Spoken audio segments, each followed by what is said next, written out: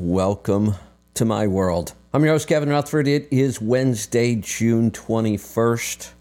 The summer solstice started just a couple of minutes ago. We're kicking off the summer, so welcome to summer. We've got a great show lined up today. Lauren's here with me, so let's bring Lauren in. Lauren, good morning. Lauren? Uh-oh. Is anybody hearing me? Sorry about that, Kevin. Yeah. Yes, I hear you. Panic. Happy summer. Yeah, happy summer. I've been fighting technology all week, and I just had a moment of panic again. But we're good. No. Yeah. Good. Did you realize summer just started a couple minutes ago?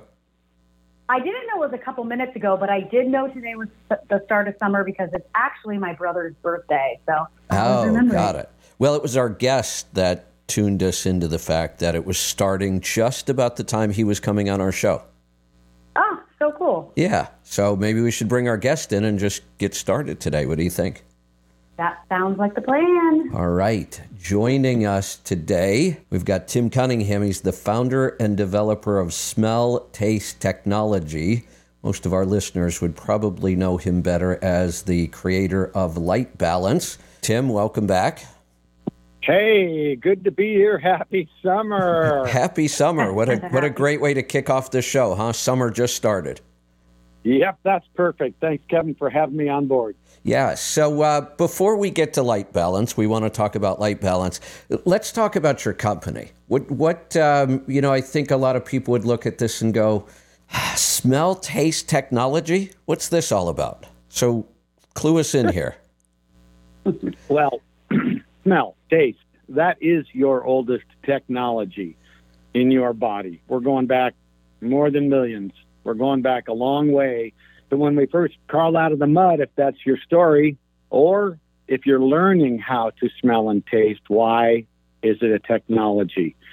Kevin, right now, sitting in the back of your nose, about the size of the tip of your thumb, is a brain called the chemosensory brain. And this brain is responsible for measuring and monitoring and sensing what's going on in the world around you. Now you have touch, you know that. You've got 7 senses total, maybe 8, who knows? Right. But the most important one is your smell and taste. It leads you to what you need to do to take care of yourself. So we decided to focus on that as smelling and tasting your products can help you determine whether you need them to assist you in your healing quest. Interesting. So I know a little bit about this. You've educated me before, but I didn't know about that little brain at the back of our nose. I learned something new today. It's fascinating. 3% of our DNA, which is a large chunk, even though there's a lot of DNA out there, it's a large chunk of DNA to be devoted to a particular organ whose main job is to give you 3 key pieces of information and do it in a hurry. When you take a sniff, and I want to be clear, a sniff is different than just smelling. A sniff could be compared to squinting your eyes to see something or focusing. Oh. It actually activates different. Interesting. Brain. Yeah. Okay. Right. It's fascinating that this organ that does so much for us is like, what is that? And I hate the name, chemosensory. I've tried to figure out a better name because chemo. Oh, I know. It sounds so bad. It was, that's similar to keto because in the beginning, everybody associated it with ketoacidosis and it was just a big negative. So you're right. I agree. So this, if you think about taking a sniff of something, it means you're deliberate. And generally speaking, before we had preserved foods, back when we were running amok in the woods, just trying to find food, that was one of the ways that you found food, by using your sense of smell. Right now, the best example is just your dog. You watch what they do. They get outside, they got their nose to the ground, and they're off. That's a big conversation for them. And for us, it's also a very big conversation. Most of what we do every day is subtle, but technically, you get 3 pieces of identification from a sniff of a particular substance. Now, I'm not talking about pizza yet. We could go there. Or what they do at the donut shop when you walk in and go, whoa, this smells really good. Right. that's a part of the equation, but I want to narrow it down like taking a paragraph apart into a sentence and a sentence apart into letters. Your nose is capable of actually making letters out of what you smell very distinctly. And pizza would be like, that'd be like a long poem as far as your nose is concerned. There's hundreds of flavors in a pizza. Right. But when you look at a specific nutrient, and if we go to a rose, you still have a whole vocabulary of smells going on. But it makes one coherent note that your nose recognizes as the smell of rose, or the smell of fresh cut grass, or even your favorite perfume. Those can be known to you like a song or story, right? Yes, I have In one. your nose. Can I give an example? Yeah, great. So I'm a big gardener. I talk about my garden all the time. And my garden is a mix of all kinds of things. It's vegetables, it's herbs, it's flowers, medicinals, fruits, berries. I grow just anything. I love growing stuff. One of my additions to the garden this year, because I put in some new trellising, was a big jasmine plant. The smell every morning and every night. I go out and check the garden first thing in the morning. I check it before I go to bed at night. And I walk over there and I just take a big, deep inhale. It affects my brain waves in a very positive way. It's such an intoxicating smell. Now, have you had a lifetime around jasmine? Do you remember as a child having any jasmine near you in the fields or? Nothing consistent, but what I remember is every time I encounter jasmine, I just love that fragrance. Like it has a physical effect on me. All right. So in my world, we'd say, well, we don't know how many generations that goes back in your DNA. Even if you don't remember it like an actual event, your body is tuned to something in that. Yeah. Interesting. I have that. I have that with gardenia. I have a very fond memory with my great-grandmother and my grandmother always picking gardenias and floating them in bowls of water around the house. And every time I smell one, it brings me this amazing feeling and joy. Great. That's exactly what I'm talking about. We actually have a 3D memory system when it comes to smell and taste. It's quite a bit different. Even though our eyes can see 3D, people don't really grok that our noses are actually filming and memorizing in 3D. That's my favorite thing, and that's why it's called smell taste technology. But the way it relates to what we do with biochemistry and health, you get 3 quick hits off of a sniff or a smell. The identity of something, which we just discussed, being able to name gardenias or jasmines. Intensity, how strong is it? Oh, it's very faint. I can't quite grab it. Or, whoa, that's overwhelming. And then we get an immediate sense of whether it's dangerous or safe. If you've ever been in a situation where you walked into a building or a room or walked by your truck or anything, and it was like, whoa, what is that? And you move away quickly before you even have a chance to identify it, that is your DNA responding with the fight or flight to get out of here now. And this is amazing that it goes through your whole body and it gives you an answer in microseconds to move away. So, interesting. Very sharply. And this has protected us. If you're here today, the way I put this, you and Lauren, if you're here today or anybody listening, that means you survived a whole lot of issues going on through your DNA where your sense of smell probably saved your life. Amazing. Yeah, Never thought about it.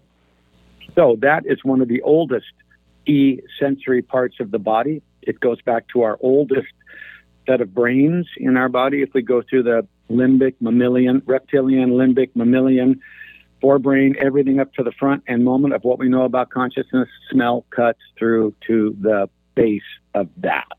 Okay. All right. Now, why does that matter for you as we talk about smell taste technology? When I was introduced to my mentor nearly 43 years ago, he had this idea that following what animals do, and there's a lot of research about free choice and animals being able to self-select the nutrients they need if they're in a large enough environment where they can roam and look. I'll point you to the Colgate Licks up in the Lochsa River. Here's a famous place where the hillside is tumbled stones and a spring and a hot spring and water running down it, and the rocks are coated with minerals, and the animals would find their way, and all of the tribes that lived in the area throughout time would go there to hunt because the animals were always looking for minerals. Right? So John's theory was, well, if animals can do it, why can't we? So we created this taste kit for minerals and found out that you could go to the shop here and find a little bunch of cups that are all marked with all the electrolytes that are in light balance, and we can all taste them. Take a pinch, put it in water and sip it and go, oh, that's potassium chloride. No, this one's phosphate, potassium phosphate. So you can develop a relationship to all of those tastes. And now we're talking letters, specific nutrients. Once you involve yourself in that training, you can actually smell vitamins that are pure, meaning there's nothing in them but the vitamin and maybe something to hold it together. No flavors, no perfumes, right?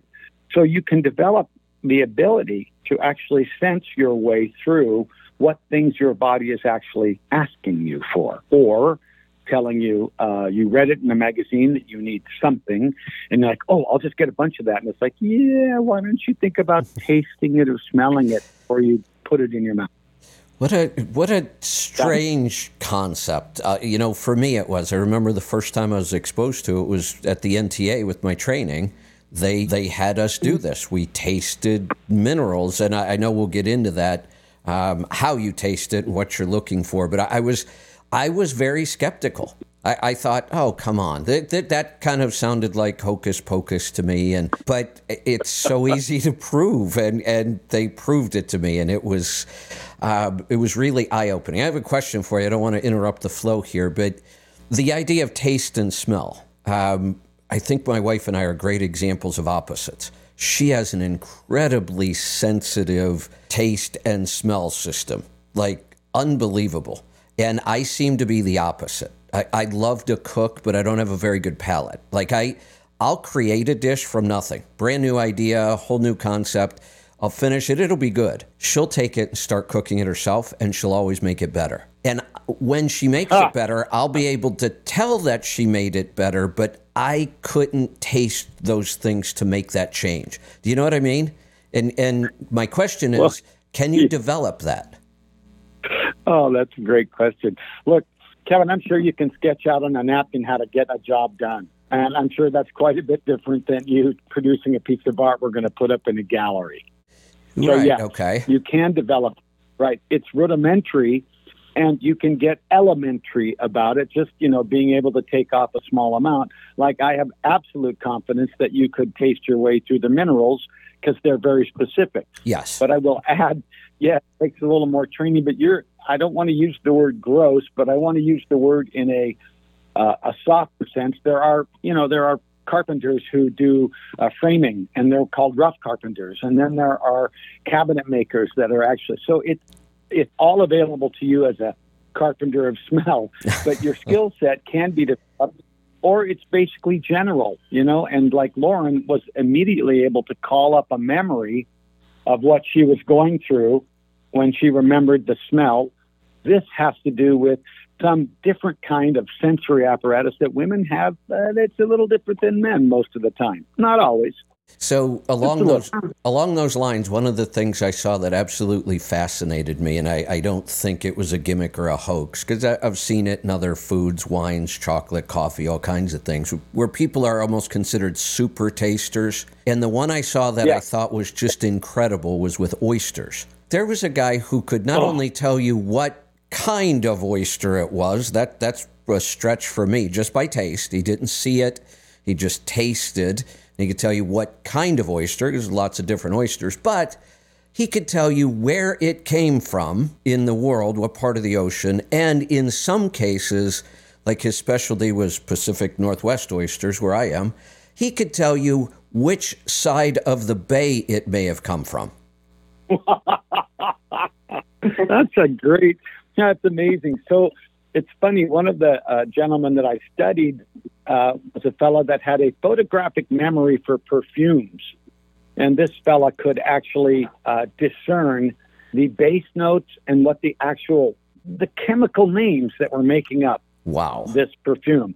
He has a collection going back into the 1800s, the beginning of Coco Chanel's brand. This taught me that some people are not only super smellers, but they also have photographic memories. But Kevin, if we go back to the idea of the story, the little sentences into words and the little letters themselves, all of us have this skill set if they want to develop it. My daughter's going to school to become a wine sommelier, person that helps pour the wine and select them. Right. This has been one of her desires ever since she was a kid. She has hundreds of different wines she's tasted, and she can remember all of them and where they come from.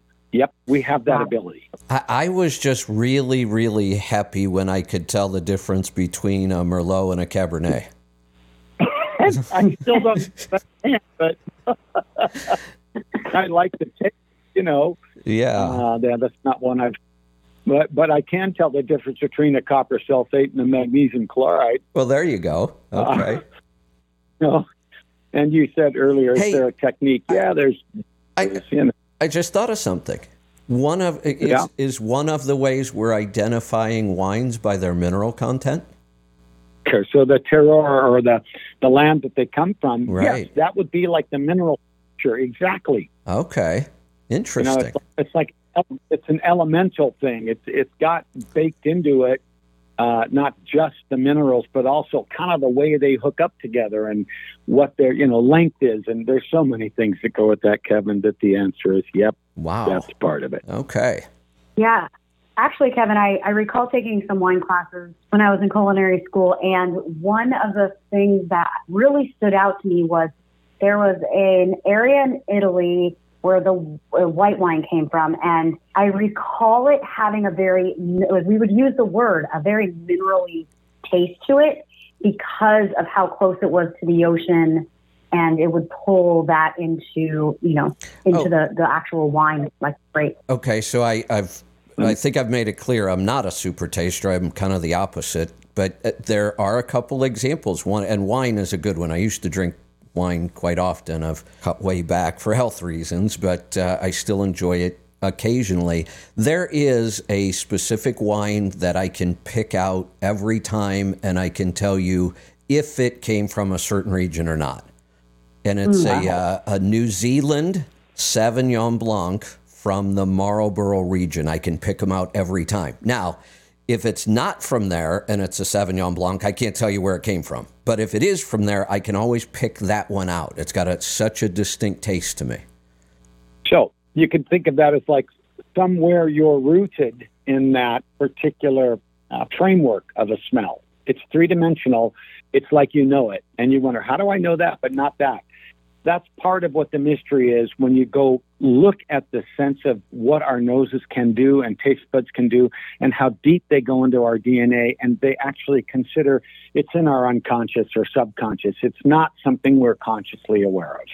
So here's something I'm going to guess at this, but I think I'm probably correct. I would say that our modern world has really kind of muted these powers for us.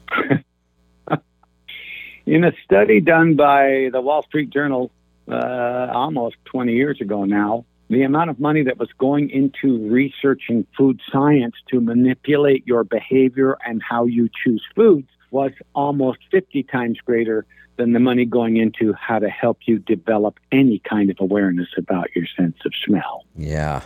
Now, it's food science and food chemistry is so far ahead of all of us.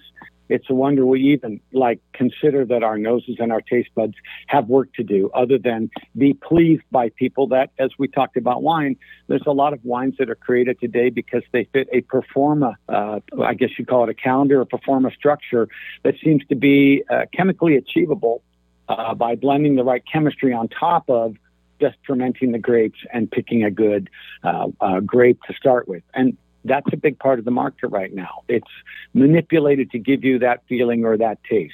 One of the famous pastry companies that is in practically every mall has it nailed down to that wonderful wafting smell of butter and cinnamon and sugar cooked. Everybody knows what you're talking about. Right? The old cartoons where the little ghost finger would come out and hook them by the nose and draw them in somewhere. So this is one of the reasons we would like to push back and say, look, the smarter you get about knowing what nutrients you need and testing things by using your sense of smell and taste, the more capable you are of guiding your own destiny health-wise. And I think that's really one of the reasons why 42 years ago, the same thing happened to me, Kevin, that happened to you. I was shocked to see that all these minerals had a different taste. I was shocked to find out that my blood pressure, heart rate, body temperature was like tracked to what my tastes were, and as they changed, because this is all tied together deeply. It's really such a fascinating topic. It's almost never discussed, never talked about. So many people have never been introduced to the concept at all. So I'm really glad we're doing this. You know, I talk about, Lauren, have you watched the new season of Alone yet? Not the new one. No, I haven't. So, and I'm pretty sure it was the first episode. There's only been 2. So, Tim, the show Alone, I don't know if you're familiar with it or not. It's on the... I'm familiar with the show. Okay. So I watch it a lot because we talk a lot about hunter-gatherers and how we evolved and what we need to do to be healthy. And it's just fascinating to watch the show. But I don't remember this before, but in, I think, the first episode of this season, the guy smelled something. And that's, I mean, he's out in the woods, and I forget what he caught the scent of. It might have been a moose. I don't remember what it was. But it was so odd for me, because most of the time, humans don't walk around smelling things anymore. You know, I think we've almost lost our connection to this consciously. But he was using that sense consciously for survival. And that's when it really dawned on me, we've probably really lost a lot of that. We live in a pretty muted, that's the way to put it. I think if you spend a little more time in the wild, I'm sure a lot of your tribe spends a lot of time, not just in the cities and on the highways, but also out in the woods if they get a chance, or out fishing. I think you just have to be exposed to it. Living in a city is really oppressive in terms of sense, and you have a lot of petrochemical. Driving a truck is tough because, again, the smells that go with your truck are not the smells that waft off a forest. Right. Not even close. Yeah. Right. And so that's a really good thing to be aware of, that taking some time and really, when it had thunderstorm the other day, walking in the woods afterwards was, oh my gosh, a bouquet of just these incredible wet, smoldering-ish kinds of smells coming off a hot day and a rainstorm. It was like, wow. Yeah. So, what we're exposed to is what we get used to. And when we get used to it, it takes something to crack through that. Interesting. All right. So we've been primarily focused on smell so far, but this is also taste, smell, and those two are completely intertwined, right? Absolutely. Actually, about 60% of whatever you're tasting is part of your smelling, because in the back of your throat, where that little brain is hung, it's right behind your nose, kind of at the top of the back of your throat.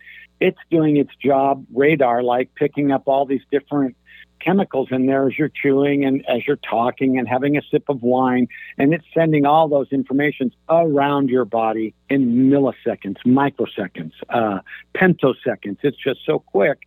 It's happening in real time, and it's three-dimensional. So smell is the larger part of taste, actually, even though our taste buds are arrayed on our tongue, and they used to think there was, this side's for sweet, this part's for salty. They're like a team full of really well-developed players. They can play any role as a taste bud, and they function together really, really well to sense opening, attraction, or closing, repulsion. And that's pretty much how they work, attractive or not attractive. Very interesting. Yeah, it really is. Go ahead, Laura.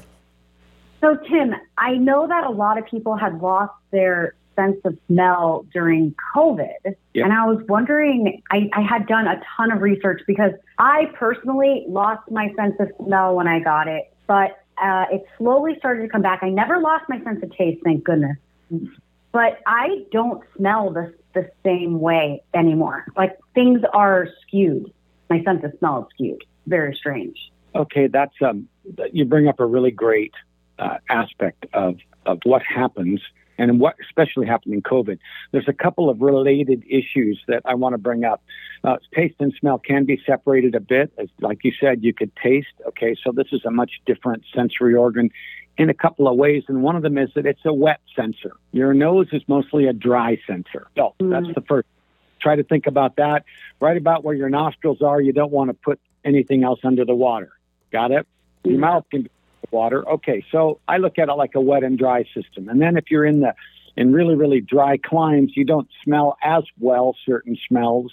They travel a little bit better with the dampness. Okay, that's the general. Let's go back to the specific. It's true that we lost a chapter here in COVID, and we're still studying how did we lose our sense of smell. There's evidence that there are certain things that cause people to lose their sense of smell earlier, whether it be a stroke or in some other diseases. But one of the things that we found out about using zinc as a nasal spray caused some serious questions about whether it was healthy to do that. You can take zinc and drink zinc.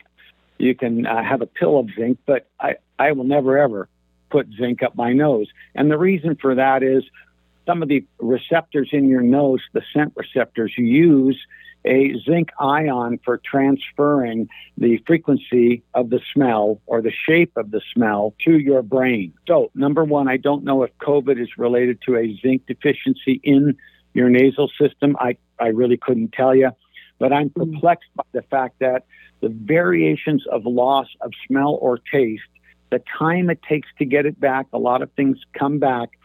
It feels, and again, this is just my intuition, is that the COVID actually cost you something in terms of biochemistry, and over time you regain that biochemistry. That's the best I can do with that one.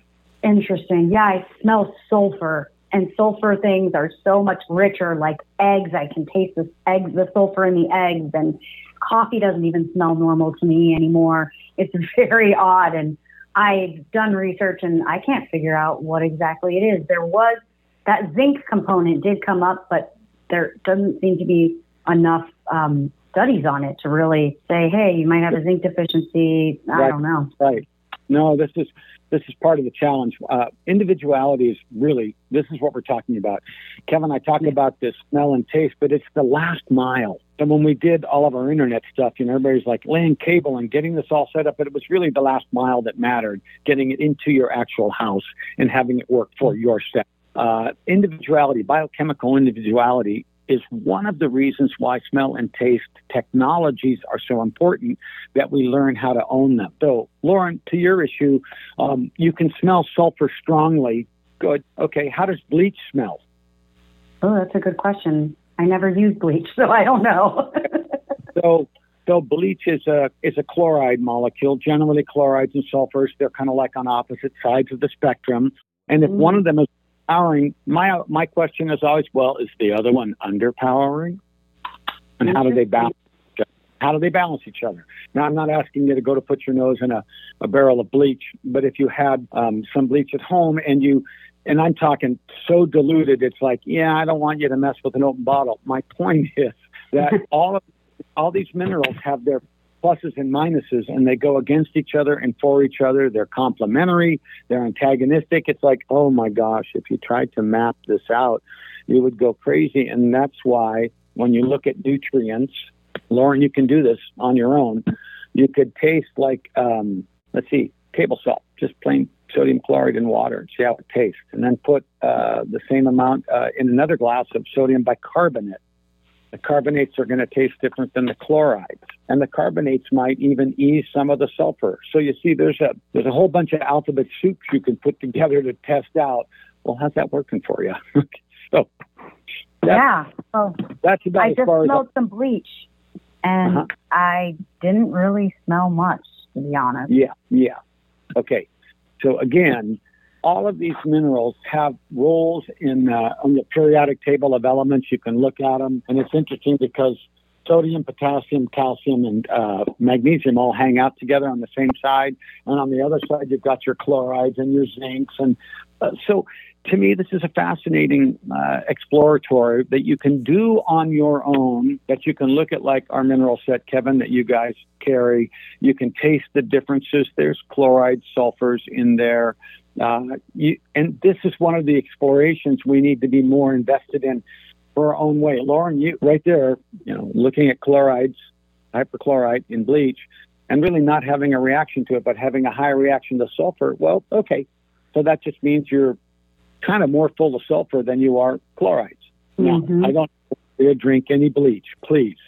Hear me clear.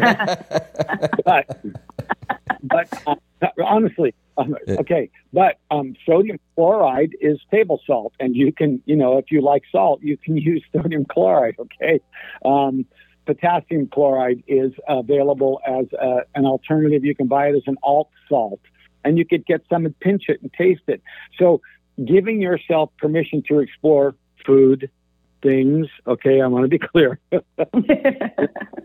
Okay, it's not a bad idea. And recognizing that, something's off. So then I always say to myself, well, we're all dialing in what kinds of things we want in our health. And if you notice that you're skewed a little bit, all you really have to ask yourself is, what do I need to do to dial into a more rounded, a fuller spectrum of smells and tastes?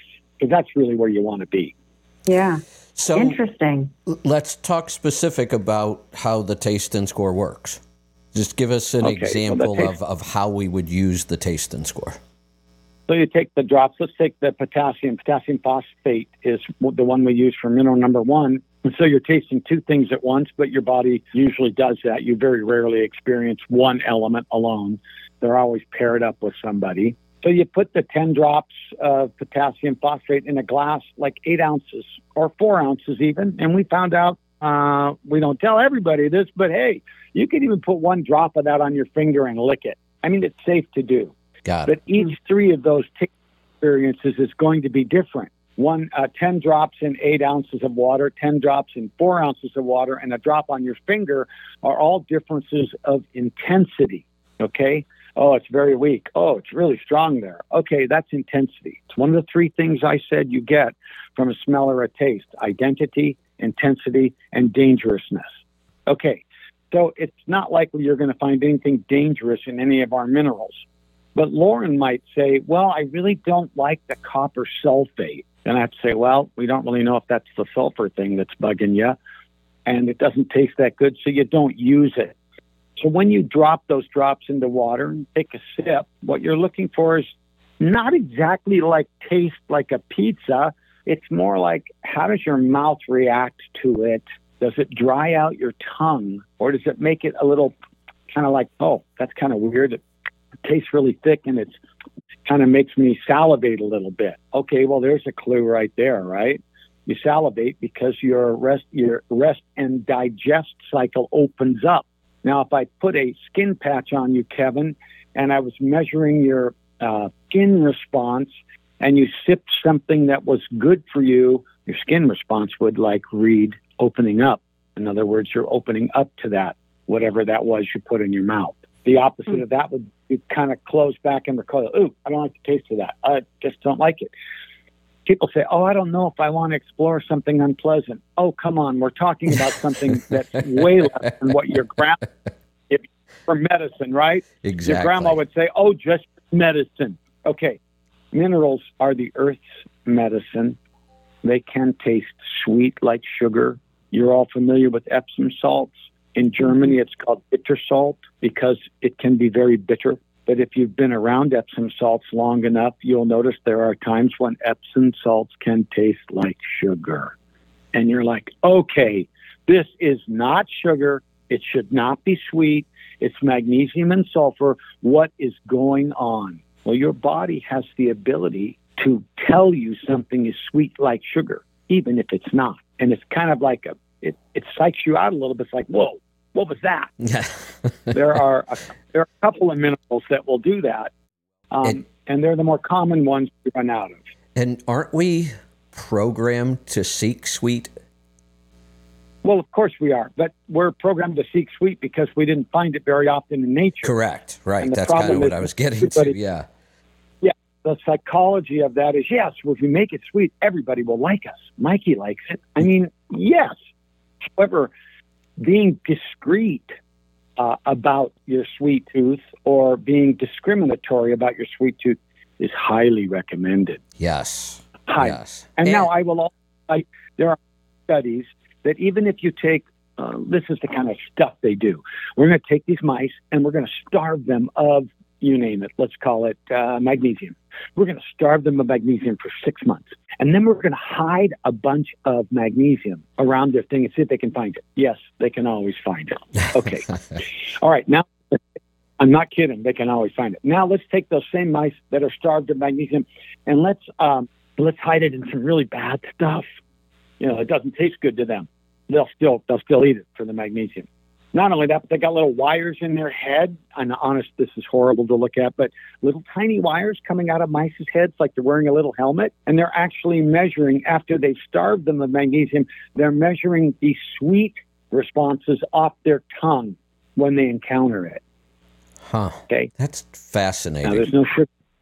So we're hardwired in a way to direct us towards things that we need if we only knew how to look for them and line them up so we could check them all, because they're interdependent. When your dog does it every day, you'll be out there watching him walk along, stops, he chews some grass. Hey, get out of there. What are you doing? He's like, what? Good.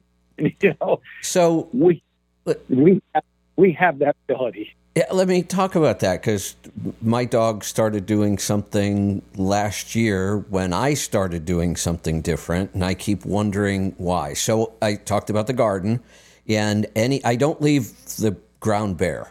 Anytime something comes out of the ground, something else goes back in. I'm growing something all the time, even over winter. So I use cover crop blends. And I've got one that works really well. There's 7 different seeds in this blend, and they all do something. Some fix nitrogen in the soil. Some break up the soil and keep it loose because they have really deep roots. But there are some grasses in there, and the grasses are what break up the soil. They have really deep roots. My dog will wander around the garden and only pick out that one specific blade of grass that's in that blend and eat it every time. He won't touch anything else, but he will wander around and he's using his nose. And when he finds that specific seed, and I've identified it's the same thing every time, and that's all he eats as far as grass. Like there's a whole lawn full of grass. He never touches that, but it's this one specific grass that's in the seed blend. Kind of like that Sauvignon Blanc from New Zealand, right? Exactly, yeah. So if we were trying to fix something that was broken, and we're not, we're just observing, we'd say, hey, let's analyze what is in that particular plant and look at the mineral chemistry. What you could do at home is you could take your mineral set and set out 6 bowls of water, put the minerals in it. But remember this in pre-choice, and we're doing the same thing with our minerals, our electrolytes. You can always put minerals into your body, but you also want to have free water available. So for your dog, you can put out 7 bowls or 6 bowls of minerals and a bowl of electrolytes and water. And the drops you put in the water are the ones that are on the bottle. Into 8 ounces of doggy bowl, you put 10 drops of the mineral one and just leave it alone. Then you go back in a couple of days and see which ones that the dog has gone after. Yeah, and this was how I was trained that with horses and with cats and dogs. I tried it with my parakeet too, and it worked. But I wasn't that good. I'm not, those 7 little bowls. It's really hard to measure how much that little beak took. Right? Yeah, good point. So yes, animals can do it, and your cover crop sounds like a beautiful idea, Kevin. I'd have to say you are a fine gardener. Yes, you are. That's good. Yeah, that's a really good thing. Probably the single biggest change I made to my garden was using cover crops. The soil it transformed the soil. Oh yeah. Listen, you're looking at a cycle of life that's something, at Smell Taste Technology. Look at how can we be more like that? Yeah. I'm not kidding. Good point. you know. The more we talk about that, the more I think of our modern life where, you talked about being overwhelmed by smells that aren't natural and organic. And what about taste? Right. What about all the garbage stuff that we call food nowadays that isn't food at all? Okay, well, that's a really good question, and it's also loaded. It goes kind of like this. If you picked up a bunch of bad lessons in grammar, you can always learn better lessons in grammar.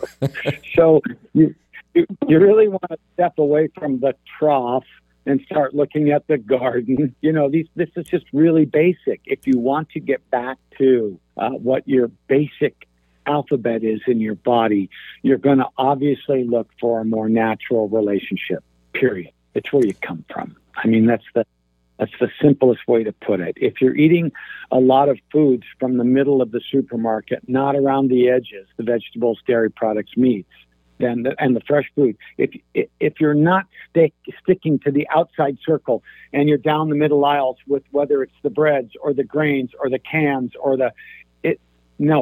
you can't develop that sense if you don't. It almost seems to me like that would just hijack this whole system.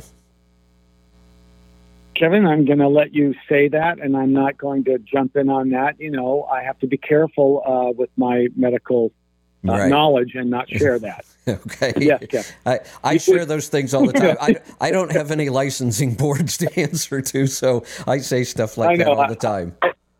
But I think you're right on the money. If you really wanted to hijack the human body and back to a natural state, well, you'd head for nature. You'd really start to explore the world with more of your senses and make that truly a kindness. When you guys are all on the road, I think it's really challenging. You're on like the concrete ribbon of America. And, in a way, you think of it like arteries and veins. You're pumping the food and the good stuffs we need to stay alive. So just consider for a minute the role that your people play, your tribe plays in delivering the goods. And I think it's important to think, well, how do I deliver the goods to my body? How do I do that? And how do I do it with a good kind of consciousness? And this is one of the reasons why I, 42 years ago, fell in love with this scientist fellow that was working with dogs and cats and horses and chickens on his farm out in the woods. And he would just set out bales of this and bales of that and different types of rock salts for the animals to lick. And he'd be out there watching them do it. Oh, like watching your dog. Oh, I wonder what's in that. And he'd go back and he'd come back and says, that was a zinc thing. And you're like, what? Right? You see? So if we were made this way, we have to really look at a different way of holding ourselves accountable to delving into, I take this. I like these flavored things. Well, then you like the flavor. You're not really looking for or looking at what the chemistry is. And that's this again. Yeah, you could say a lot of things about the center of the supermarket, but remember, it's driven by people that are basically looking for a profit motive, and they're trying to work hard and make and feed their families. Okay, so you could sidestep that and focus on organic farmers in your area. You see, it's there for us. Yeah, absolutely. Right, and I will say the other thing about the center of the grocery store, it starts with corporations that want to make a lot of money, and there's a lot of margin in those products. But it's also on the consumer. We do it for convenience, right? All that stuff in the middle of the grocery store, it's just convenient. It doesn't go bad. But it's killing us. So, well, let's split the middle down. Let's go Solomon on it, okay?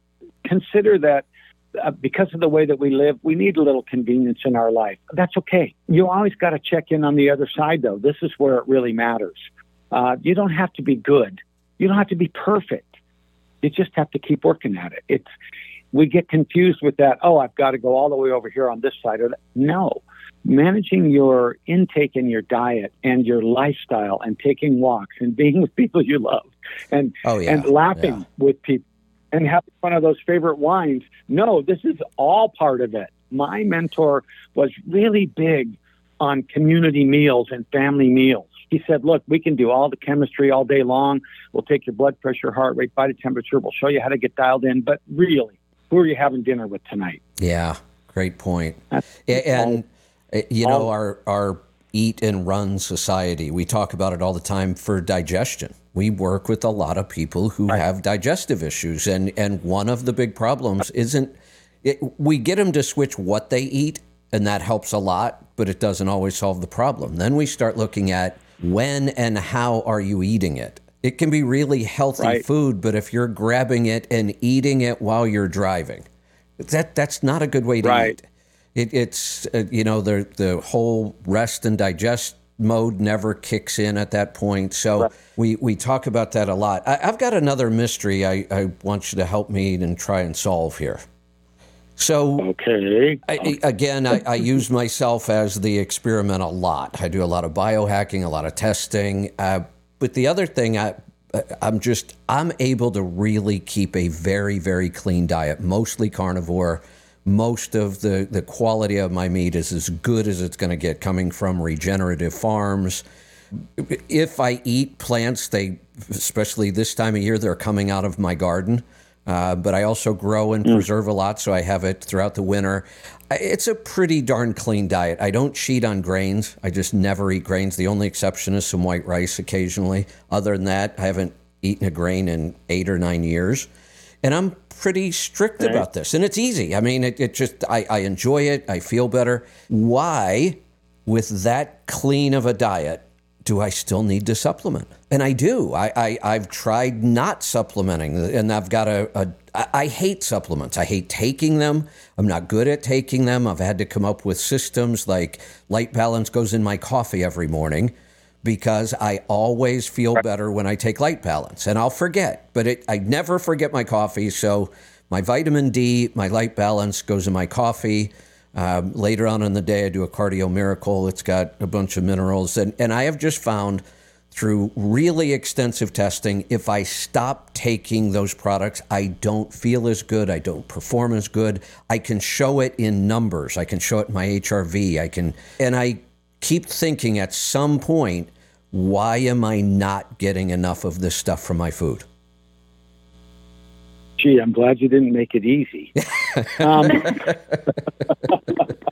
I've been trying to figure it out for 9 years. Okay, so we've got what's on the table and what's under the table. So let's just consider that there's a lot of invisible things that you have to do. That if you and I were back a couple hundred years in a moderate climate area, we'd be spending a lot of our time just hanging out with the kids and chatting, and then we'd go hunting and gathering, and we'd come back. The actual amount of hours that we have studied that say how much of that tribal or that close to earth living did we actually have to we had to run from a big animal once in a while. Okay, and that's if we made it, it was 30 seconds worth of fear and then death. Or if we made it, it was 30 seconds of fear, and then we'd go back and tell everybody, oh my God, did you see what happened to me? The point, I can't measure what you're up against in your day-to-day stress, and the fact that you have this large group of people that you communicate with, that you take care of, that you're engaged with. When you be engaged with, what do you mean? Well, you're linked to all these other peoples and all these incidents. So it's not just you we're talking about, Kevin. And you're asking, why do I need to supplement? Well, I don't know, because if we just had a perfect life and you had enough money and time to just sit in your garden, I'm not sure you would. That's been my theory. That's the only conclusion I could come to, because I've tried everything else. I've tried being really specific about eating more of the foods that have those nutrients that I'm supplementing, and that doesn't seem to have any real impact on it.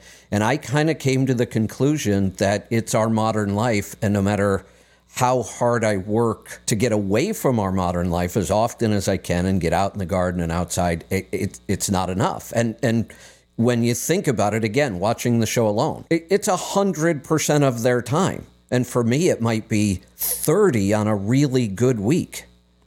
Right. I think that's really the nut of it. Taking care of ourselves, nurturing our common humanness is challenging. I can't put too fine a point on it, because everybody's chemistry is radically different. Being a good hunter-gatherer, this is kind of what smell taste technology is all about. Learning to become more specific in your hunting and gathering, that's another point. Getting an 80% result, you know this, Kevin, you'll spend 80%, 20, you know the rule. Right. I can get 80% of it done, flaunt, but that other 20% is going to cost me 80% of what's left. You see what I mean? See, it's almost, it's good enough. That's a great example. That's a great analogy, and I think that's where I am in this. I think I would have to go so hard into that now and spend so much time on it to get that last 20%.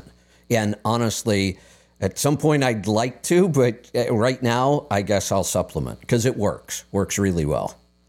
I'm going to give you a real quick Wright brothers story. You know, the Wright brothers and their airplane and learning how to fly and all that stuff was like the news, you know, in the 1920s. Okay, wow. And they got patents on their airplane machine that were all stolen, and they challenged them and they lost. But the thing was, they were not so much invested in the machine of flying. They wanted to learn how to take that plane off the ground, make a figure-8 loop, and land back where they started. Now, that's hugely different than building an airplane. Yeah. You're building an airplane with your body. You're building an airplane with your body. But really what you want to focus on is, can I get this thing up off the ground, take a figure-8 loop, and get home safely and do it again tomorrow? And that's really what your focus could be. Yeah, I the like rest that. of it, you know, we don't know. I like that. All right, back to one more thing, because I wanted to talk about this while we were doing the taste stuff, and I forgot. Every time you start talking, my mind goes in 100 directions. The other thing that I remember from my NTA training, and was very, very skeptical of it again, until they proved it to me, and it was kind of easy to prove. We did lingual neurotesting of supplements, and I was blown away by how powerful that is. And I thought it was total bunk. Really, I just thought I should probably skip this week. I don't, think this is real, but it is. It absolutely is. And you've explained why. I mean, it's the same process we've been talking about, right? When I first did my deep dive into smell and taste, because I've worked on a manuscript for this, understanding it, and I had to really do a deep dive. There are measurements throughout the body.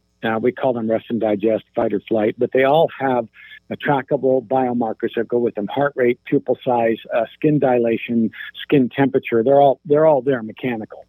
Smell and taste exactly fit into that model. When you experience an unpleasant or not wanted taste, your system closes itself off like a flower closing when you touch it. And when you get close to something that your body needs, it opens up like that flower. It is cataloged. It is proof. There's no question about it. So, yeah, sometimes you wonder about muscle testing, kinesiology. There are very skilled people that can muscle test quite adequately. The neural stuff works very if it's measured. So yeah, this is all tied to your central nervous system, your vagus nerve. It's so deep, and it runs so much that honestly, I'm thrilled every time I think about this is what I chose to do.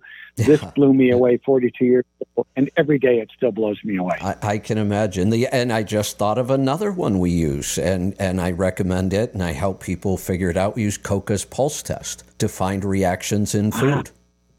Interesting.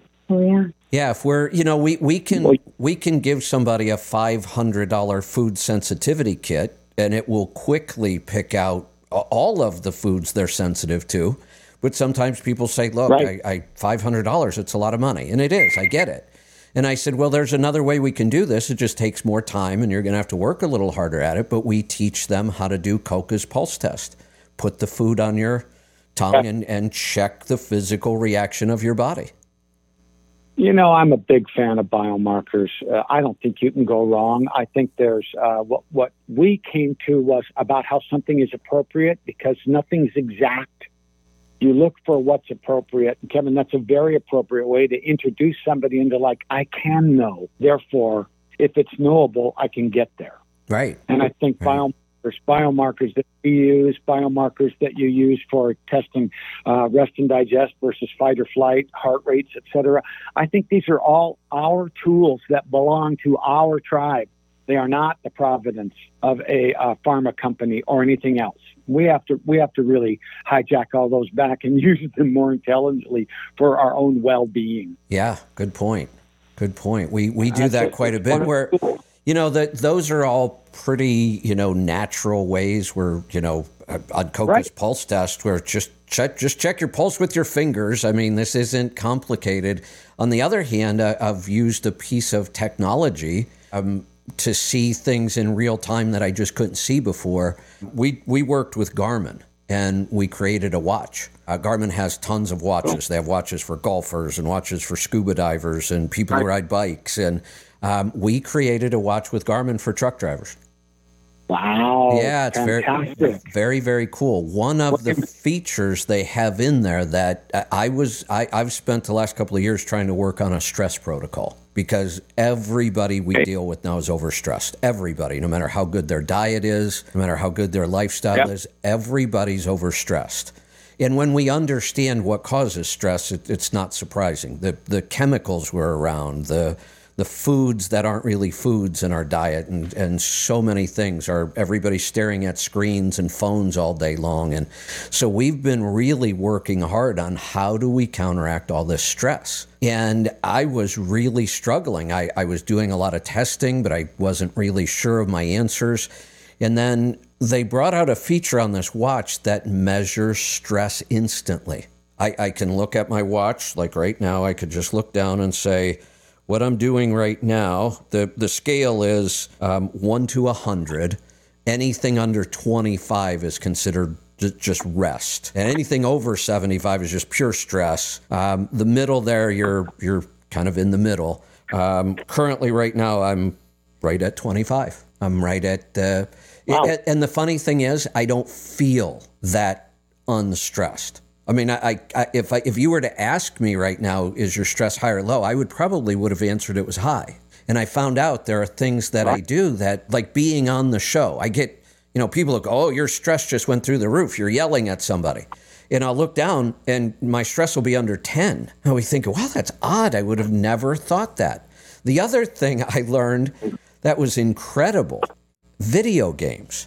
Now, I was part of the first generation of video games. Like I was a teenager when Pong came out. So and back then I played a lot of video games. Well, once I became an adult and had to build a business, I just stopped completely. Didn't follow it, didn't know anything about it anymore.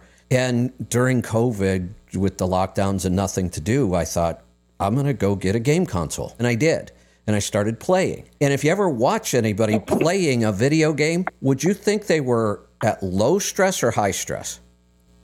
Well, I would think they would be in excitatory mode. Yes. I don't know about stress, but they'd be excited. Maybe that's probably what I'm confusing. You're right. And what surprised me was the more I was into the game in the moment, and it feels like it, you're pushing really hard. You should cut one more second off your time, whatever it might be. I happened to look down at my watch one day. My stress was at 0. I thought it was broke, and it wasn't. There's a whole bit of science, Kevin, on the brain wave that you get into in a game like what you're talking about, and it's called the flow. Shizemsky, I think it is. I forget his name, but he's one of those guru biotech guys, and they came up with this whole thing about getting in the actual flow metric of what's going on, and you're almost hypnotic. That's what it was like, and my stress dropped to nothing, and it's consistent. It happens virtually every time. This makes me, it makes for a great conversation to study how we use our flow time. Some people can get in it and suddenly they're 1,000 miles away and they're in a zone. We call it being in the zone. I think these are great things to study because they're natural. I think hunters have it too. You get out on the trail and you're right. stalking, right. and they go for freaking hours in the snow, and they're like, "What? Oh, what time is it?" Right? Yeah. I wonder what their stress levels would. Yeah, it was really interesting. This watch is using HRV, heart rate variability, which is a really, really important marker. And we've just now, in the last couple of years, gotten to technology with wearables that we can just see this at any time. Right. And it's right. pretty incredible what I was able to learn about stress. And we really got a lot of it wrong. There's a lot of things we think we know about stress today that are just wrong. Yes, this is fascinating. Same subject, HRV, study it all the time, wear my sleep ring, I'm into it. It's fascinating to me that we have an idea about what's going on, but we're still not quite formed up yet on what all these ideas mean. We're still in a great learning phase. Right. Critical for us to stay curious, ask questions, be willing to, I like to tell people, don't worry about that. It says it could be an unpleasant taste. It's not going to kill you. And I think a lot of people are afraid to move out of their comfort zone, So yeah, I think if you want to stretch, it's going to take some pain. It's going to take some work. But I don't think there's a better way to live than to just keep stretching. Yeah. I just looked at the clock. I can't believe we blew through an hour already. I didn't even look up at the clock. I just want to make sure we're okay on time. I know we're booked for an hour, and there's a couple of things I want to get to before we wrap it up. So how are you on time? I'm okay on time. I'm on the road, and I know that this is safe to do with you because I'm hands-free. There you go. Talk to me. All right. So again, in this, trying to learn about this stress thing and trying to figure out how we could help people. And like I said, I just learned some of the things just were opposite of what we thought. Things like when I played that video game, my guess would have been that my stress was through the roof. I mean, that's kind of what it felt like. You called it excitability. I think maybe that's the distinction there. They can feel the same. The figure eight loop that they talk about, the rest and digest cycle versus fight or flight, normally we center on the middle. We're capable, as the HRV would have you, going from a dead sleep to running from a lion, let's say, or quite possibly some people can actually sit down at a game board and go from a real stressful meeting into the zone we just talked about. So it's the crossover that matters. It's the ability to move from one stage to another, and that's technically what the HRV is teaching us about this system. It's very easy to get off-centered. Trauma will move you off the center of that limniscat, they call it, that figure eight loop laying on its side, that we're normally centered in a bubble kind of in the middle, and we can go extreme left into the fight or flight or extreme right into like rest and digest. But can we recenter after that? So, Kevin, a lot of what you're actually talking about is what's the center look like?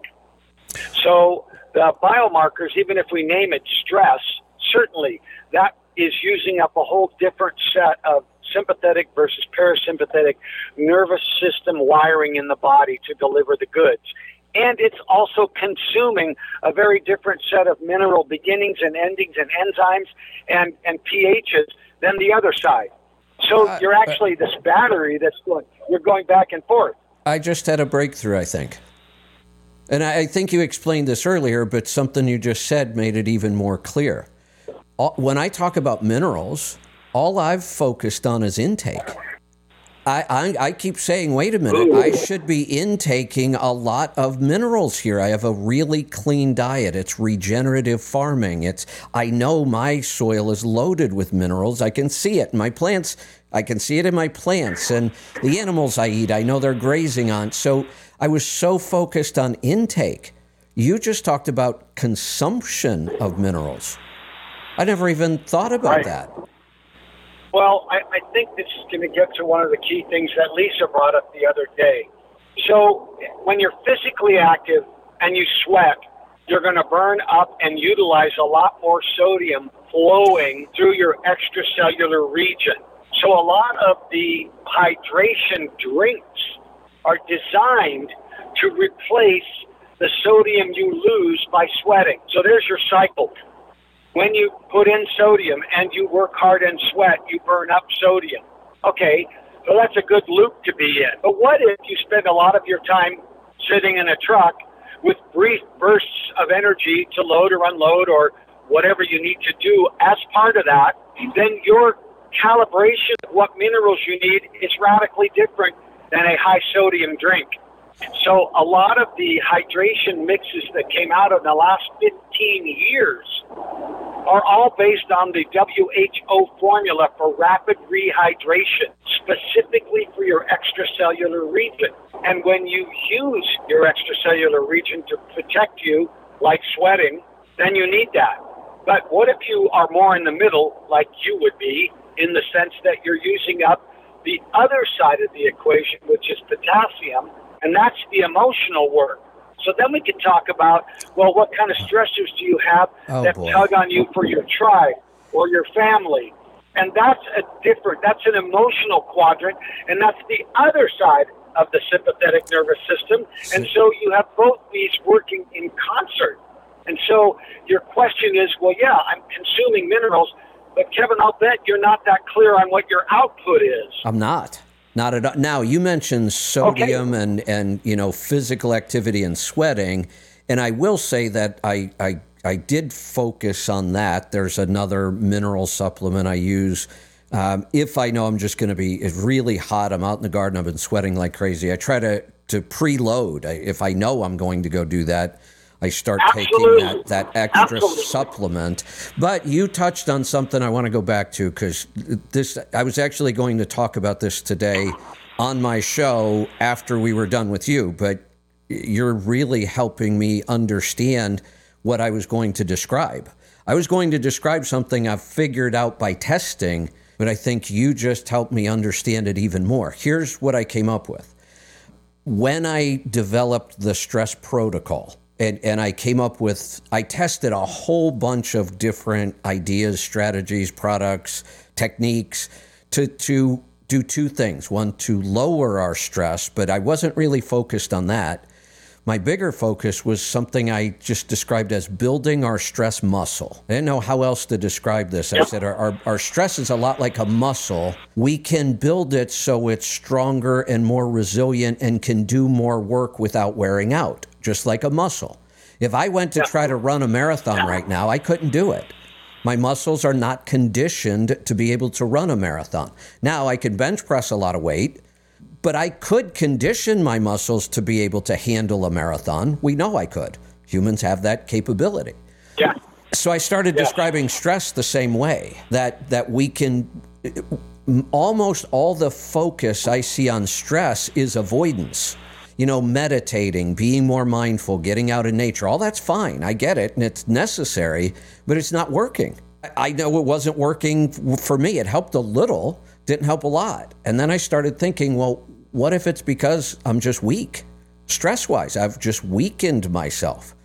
And we do it with constant stress that weakens us. It turns out the way to strengthen that stress muscle is to use very specific high-stress events in short duration. So the things I came up with that were the most effective and easy to do in a truck, that's always a thing for us. I came up with cold exposure, heat exposure, infrared specifically, high-intensity resistance training, short duration, high intensity, and breathing, like Wim Hof breathing and some of the other breathing techniques.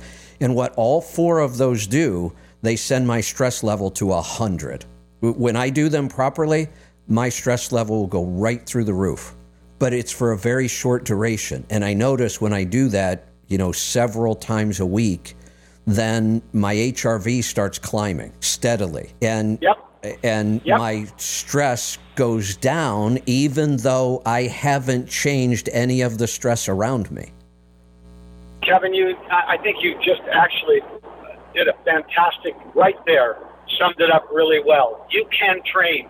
You can train up for any situation. Your awareness that something was going on both sides of the equation is fantastic. Those four things you talked about all directly impact the vagus nerve and its contractibility and its relaxability. And that is like the main muscle that centers us on that lemniscate, that figure eight loop, about where we recenter. It's building the center that really matters a lot in terms of your ability to cope. You have to build the middle.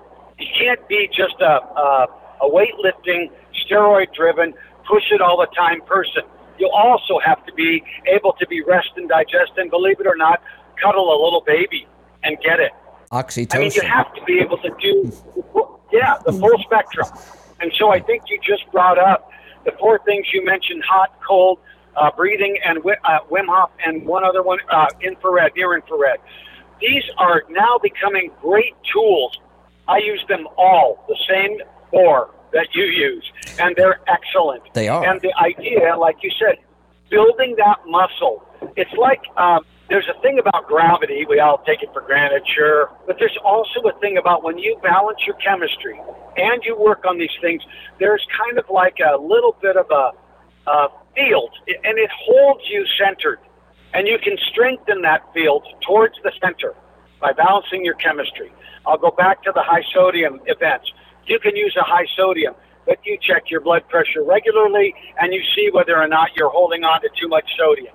That's really important. Yeah. Well, am I holding on to too much sodium? My top number's going up. Well, we all know that's part of a sodium marker. Potassium is the lower side, the diastolic. Am I holding on to enough potassium? Am I keeping that bottom number down where it's supposed to be? So this balance is exactly what my mentor taught us. Focus on this. Is my body temperature close to 98.6? Well, they say now, well, maybe it's only 97.8. Well, the problem is the general trend is a healthy 120/70. It's 98.6 and a heart rate that's around 60 at rest normally. So this diametrically balanced system has its high points left and high points right, off center, centered. You nailed it. Practice those 4 things that stretch that vagus nerve and give it the ability to expand and contract, and that means recover. So in the last, that's recovery, right? Yeah. So in the last 3 years of testing this on and off and trying to test different things, I've come to a conclusion. And it's just recently I really started to figure this out. So if I focused on those 4 things, it really didn't matter what else was going on in my life. My HRV steadily climbed. And I took it from low 30s. And when it's in the low 30s, I know it. I don't feel good. I don't perform as good. I'm tired all the time. I'm struggling with almost everything. I took it from there up into the mid 60s in less than 2 months. Whoa! Yes. 2 months. Way to go. That's really good. Of really focusing on those 4 things. Then what I've just done recently, I was biohacking a couple other things, and I thought, you know what? I need to get this out of the equation as a factor. It's so powerful. These 4 things are so powerful that I don't think I can test anything else while I'm doing them. It's messing up my results. So I stopped completely. I haven't done any of those 4 things in several months. And my HRV's done a bunch of weird things during that time. At one point, when I first stopped, and I was just mostly doing office work and computer work and writing and that kind of stuff, my HRV started to tank. Got back down into the mid to high 30s again. And then the garden season came, and all that changed was I was spending much more time out in the garden than I was in the office and staring at a screen. But I wasn't doing anything else around stress, nothing of the protocol. My HRV started to steadily climb again. Now, not as fast as when I did the 4 protocols, but I got back up into the 50s. And the only thing that changed was I was out in the garden quite a bit. Just recently, wow, you just made it. In the last month, the garden hasn't been so needy. You know, I had everything planted from the spring. Now it's just kind of maintenance, so there's just not as much work. I'm not out there moving dirt and mulch and compost and planting, and it's much easier physically, and I'm not out there as much. But I've been hyper-focused on trying to learn AI. I'm fascinated by AI. I'm terrified by AI. And I'm doing everything I can to learn about it. And my HRV has tanked. I'm back down into the low 30s. I'm not sleeping good, and I feel awful. I don't know if I could condition myself to this kind of work or not. Wow, so that's your takeaway. that maybe that's not really a great place to travel for you. I know it's I really can't, I don't want to quit doing this kind of stuff and go garden the rest of my life, although it sounds kind of enjoyable. But I've got to figure out how to find that balance. There's and I know that the more time I spend in mental pursuits, thinking, reading, writing, learning, trying to work things out, that is really hard on my stress muscle, and I haven't figured out how to build a stress muscle against that yet. All I can do is just try to minimize some of that time and get out. And maybe that is the answer, that we just need that balance. Kevin, I think you answered your own question. I would just go back to the oldest story I can, the safest path. You were built to be human, not to be a machine. Yeah. Too much machining doesn't really feel good. Just bottom line, it just doesn't really feel good. And you might be questioning, well, why not? It's like, dude, I don't know, but a couple of million years of development, it's kind of working against you. Right. Will we get there eventually? Yeah, sure. But I mean, yeah. But I think you've done a really credible job. I like what you've done. I like the way you tackled the problem.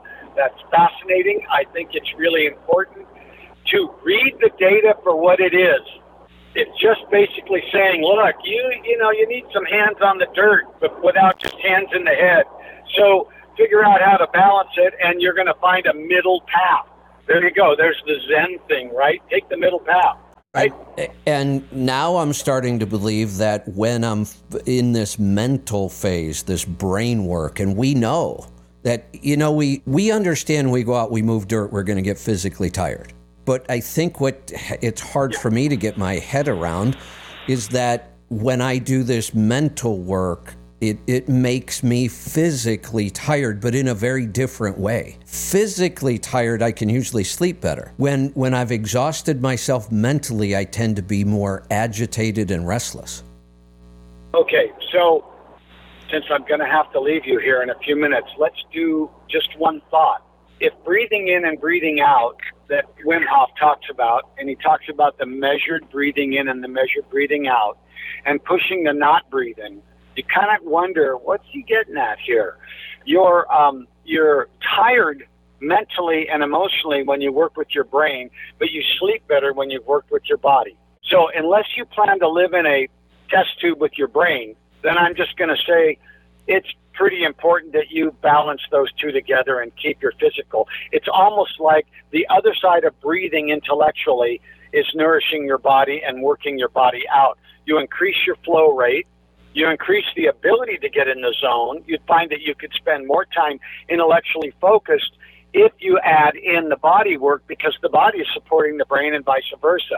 So you can't do one or the other. It's you figuring out how to swim left hand, right hand, and keep that moving forward. Again, that's still, as my mentor would say, building the middle. You're building the body-mind connection. Yeah. Not just building the mind, not building the body. And you're doing it. You have the recipe now. You figured it out. I don't want to keep arguing about it with yourself. You have that. You have that. Tim, hey, this has been such a great conversation, and I've kind of hogged it, trying to get as much knowledge out of your brain as I can. But we've got some products we've got to talk about, and I want you to do that before you leave us. Okay, well, first of all, we're really pleased to finally get a powder formula. I've worked nearly 30 years, and I'll admit that I didn't work as hard at it as I'm running a business while I'm doing it with what we have, which is a fantastic liquid product. But I have looked for a long time to find a way to get this more portable and into a powder. And we finally did it. I teamed up with a company. They said, look, we'll give you our best guys in the lab. You just tell us where you want to go. And I did. And there's 2 more products coming out over the next 2 years, depending on how we do with this. I'm really curious. I love the taste of this naturally salty electrolyte. We built it a little different. That bag has a full bottle of electrolytes in it. And each stick is 2 capfuls. Excellent. So you can mix it with 8 ounces if it tastes good, 12 ounces if it tastes good, or 16 ounces. Whichever one suits your taste buds, start there.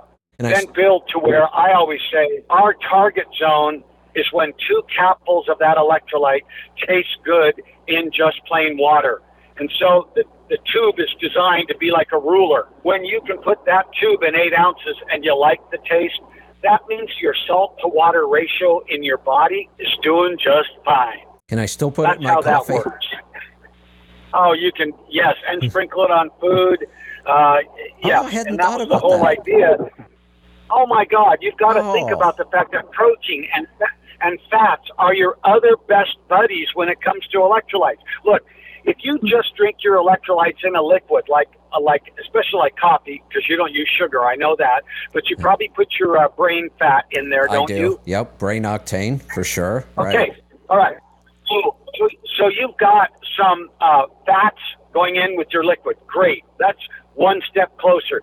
If you're just putting that electrolyte in water all day long, you're going to pee a lot and you're going to wash your body. It's like taking a shower. But you're not going to hold on to that water. If you want to bury that hydration deep into your ligaments, tendons, muscles, into your organs, you're going to mix that with a food, period.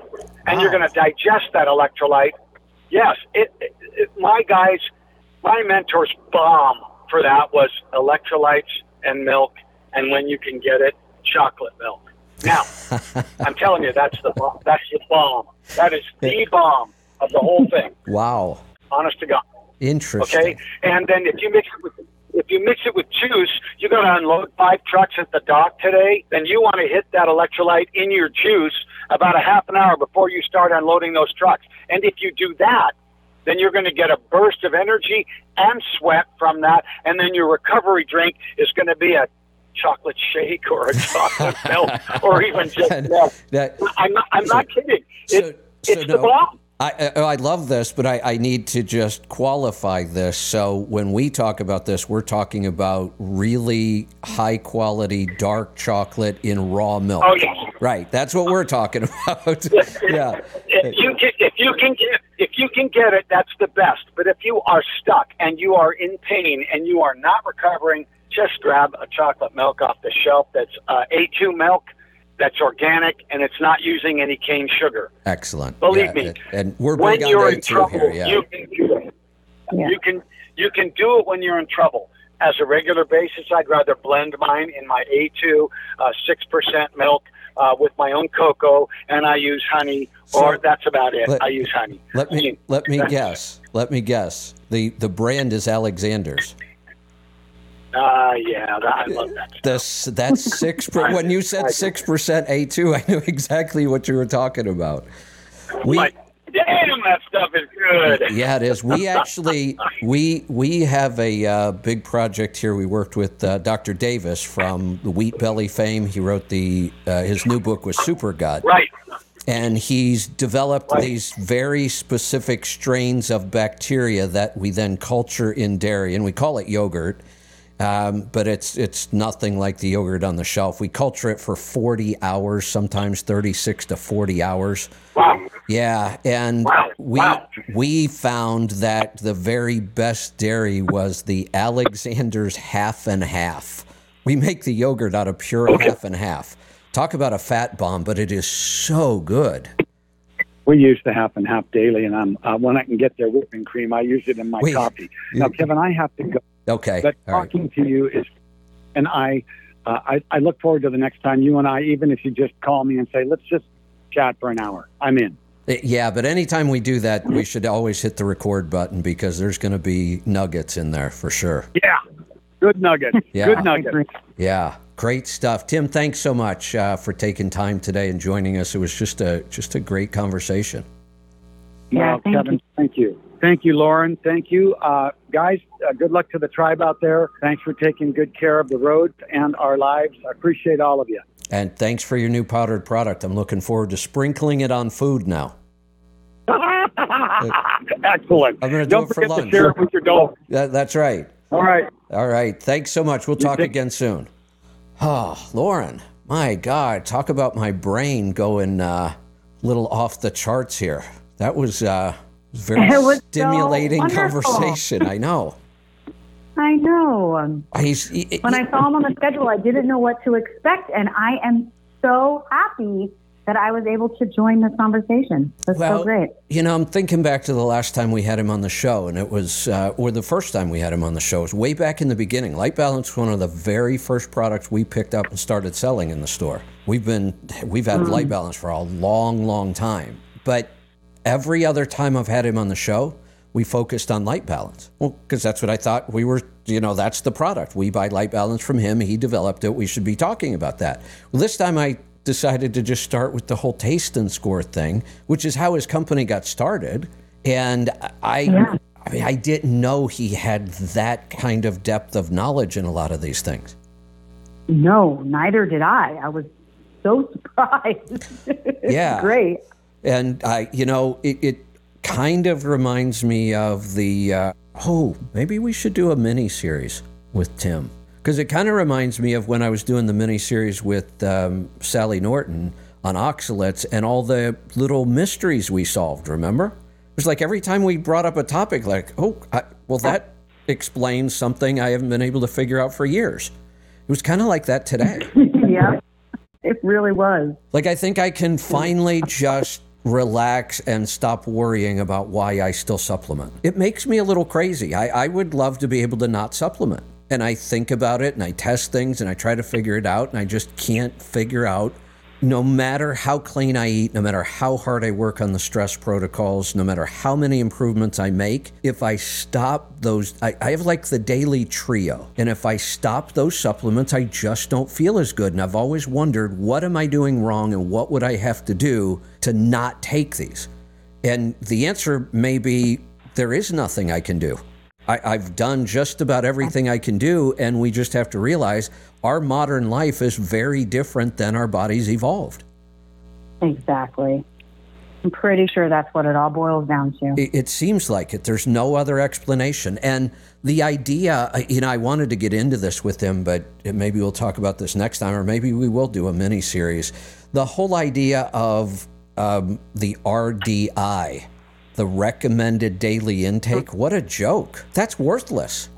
If we really understand this, that all of that stuff is absolutely worthless. Oh yeah, absolutely. It's so interesting to me, especially because, being pregnant, things change and your RDI totally changes and shifts. And I found this incredible book, thank goodness.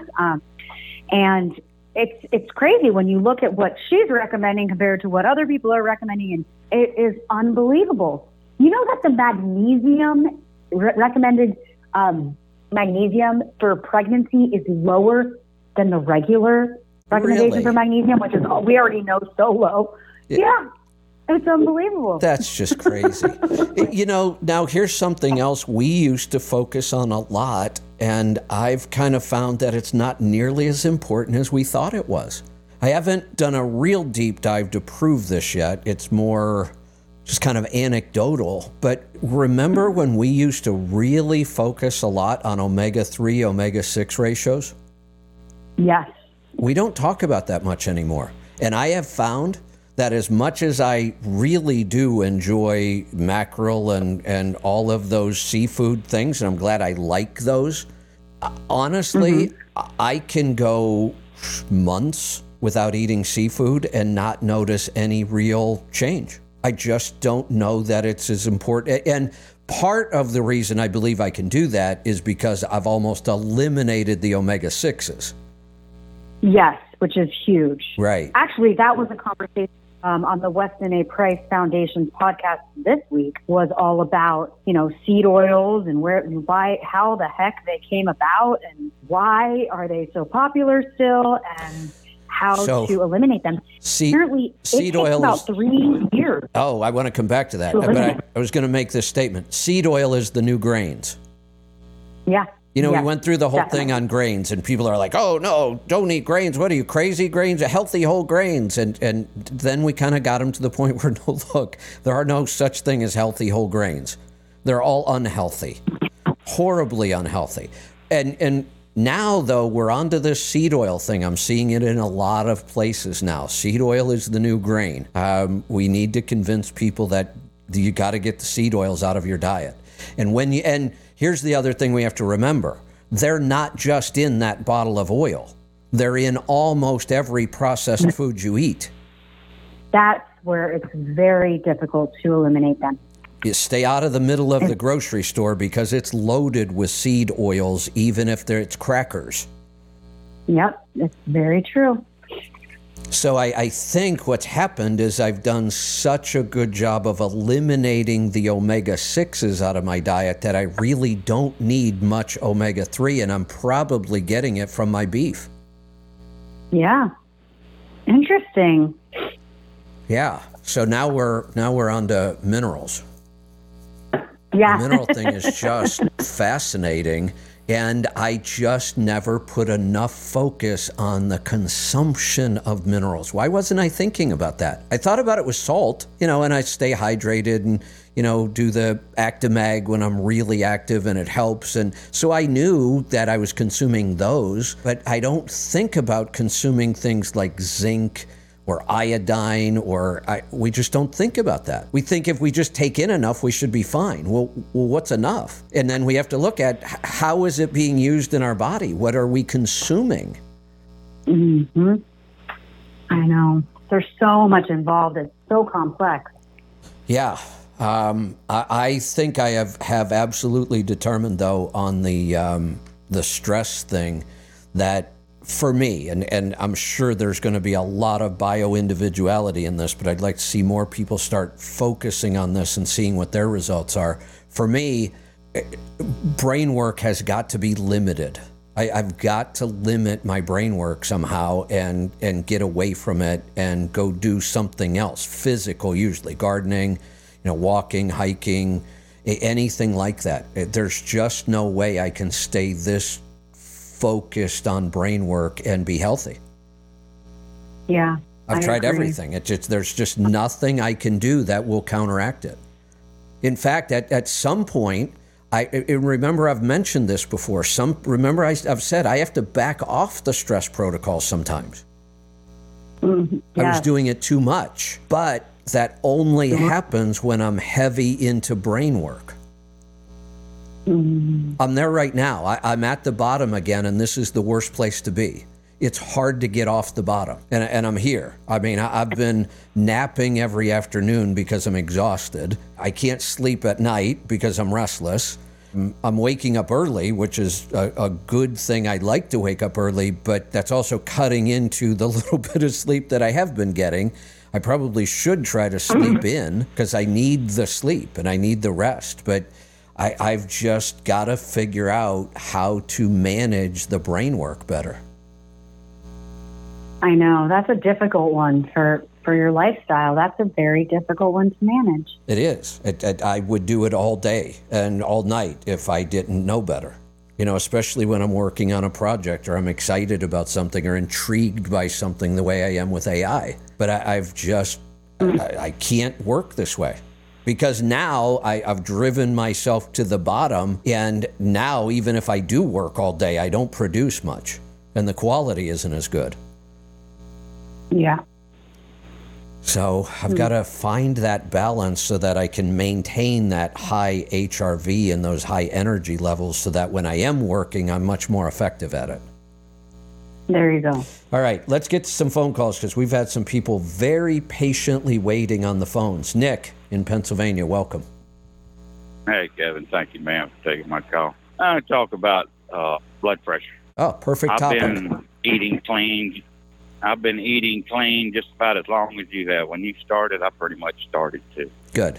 But my blood pressure is just through the roof. My bottom number 2 weeks ago he took it 3 times. It was 103, went up to 105, then it dropped back down to 104. So, and I don't know. I learned something today that I didn't know about this. Lauren, did you catch that?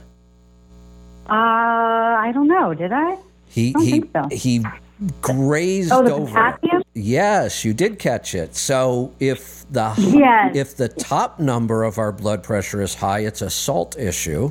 We don't have enough. That's not too much. Too much salt does not cause high blood pressure. If our bottom number is elevated, we're probably deficient on potassium. I didn't know that. Yeah.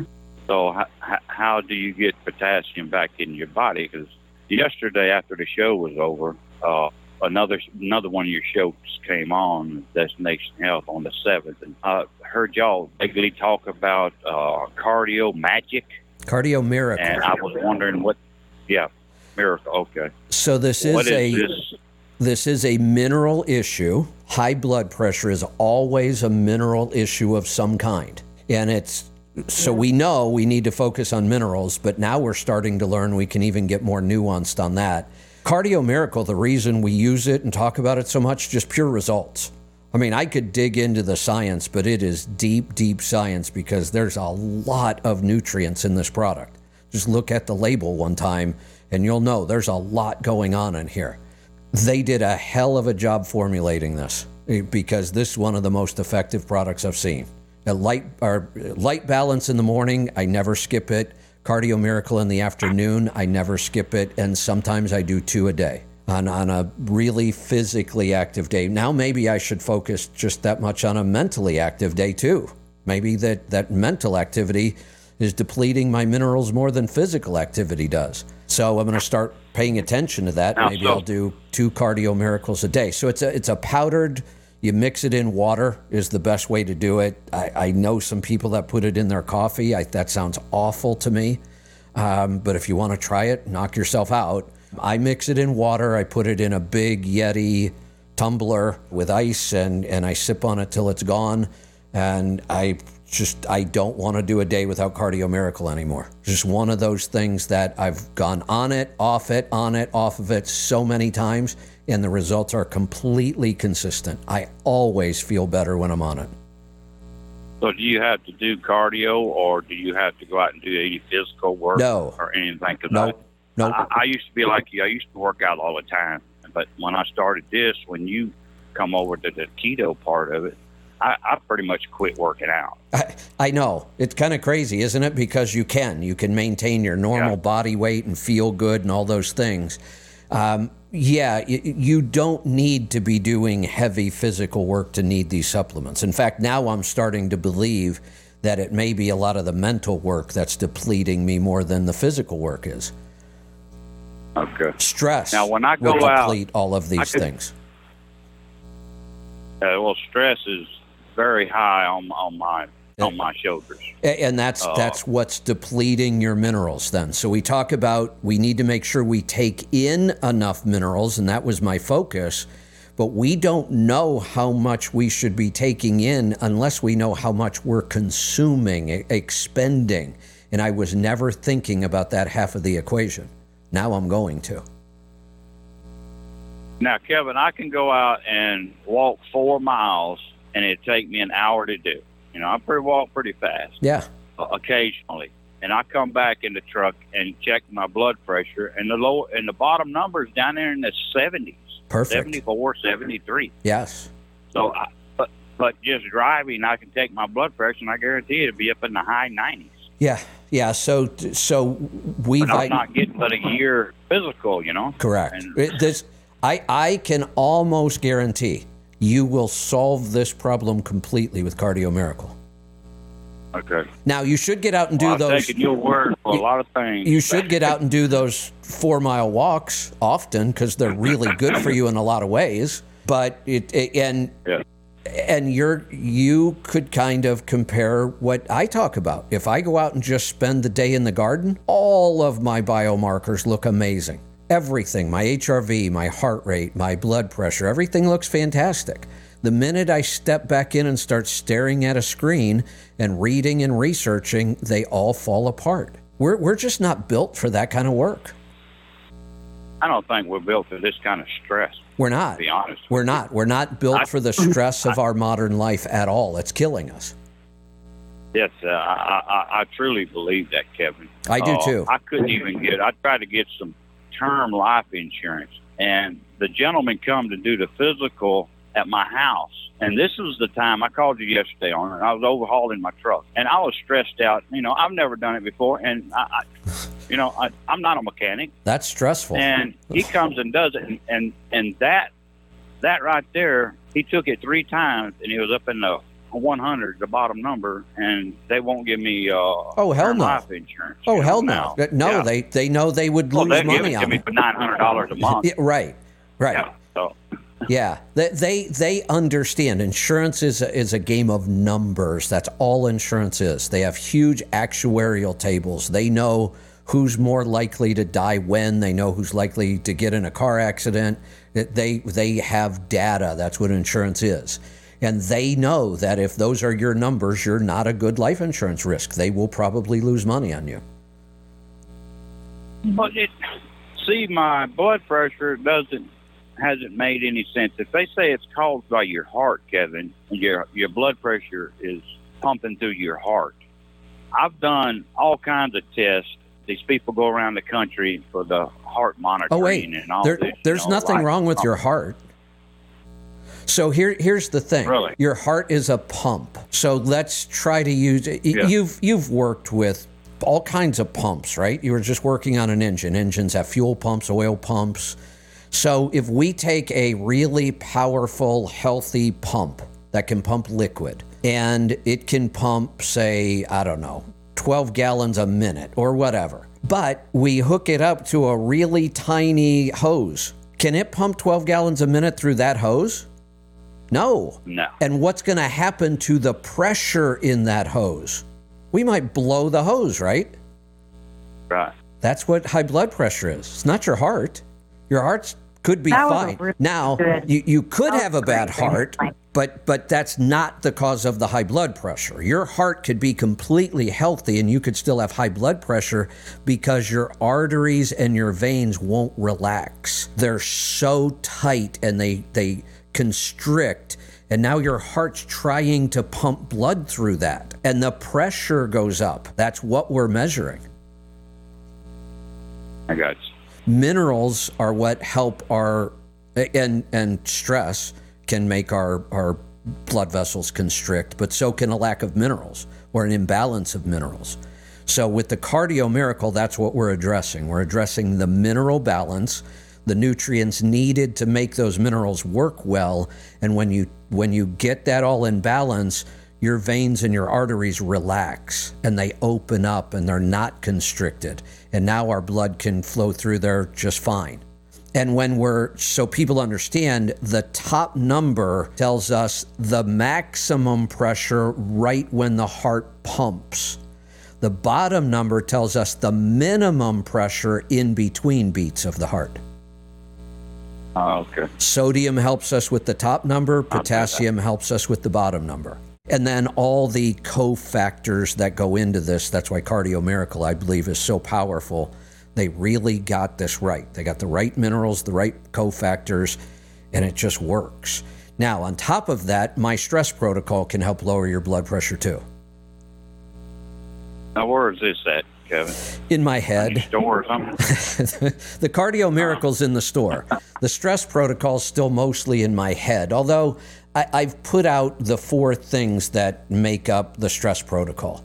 And everything else that I'm working on is just going to be tweaking. I mean, if you do these 4 things a couple times a week, you'll get results. Or if you do any of the 4, even one of the 4, you get some results. If you do all 4, you get powerful results. So again, the 4 are cold exposure. Go outside in the cold with very little clothing on until you shiver. Once you start shivering, you now know that cold is effective. Get into cold water, take cold showers. 3 minutes of a cold shower after an hour hot shower if you want, but finish it with 3 minutes of cold. 4 minutes is about the maximum to really get the benefit. So I know cold exposure freaks everybody out. It's very uncomfortable in the beginning. It gets to the point where it actually becomes enjoyable, really does. And we only need about 4 minutes a day. That's not that much. The resistance training with the bands, we only need 10 minutes, a couple times a week. That's it. The breathing, do 4 rounds of breathing every day. It's incredible the results you get out of that. And then, 20 minutes to an hour of infrared sauna a couple times a week. Those 4 things will do incredible things for your stress levels. Now, the breathing part, where can I get some information on the techniques on how to do this? Yeah, it's really easy. take your phone and go to your app store and look up Wim Hof, WIMHO. I've got it. Okay. Just follow the app. It tells you exactly how to do it. Okay. I downloaded it a few years ago when you started talking about it. Yep. I've never done anything with it. All you do is what it says. It'll tell you, start breathing deeply. In, out, in, out, in, out. And you can set, do you want to do 25 breaths or 35? I mean, you can set that stuff in the app. Just play around with it. Then he'll tell you, okay, let out that last breath and hold your breath as long as you can. And the app walks you right through that.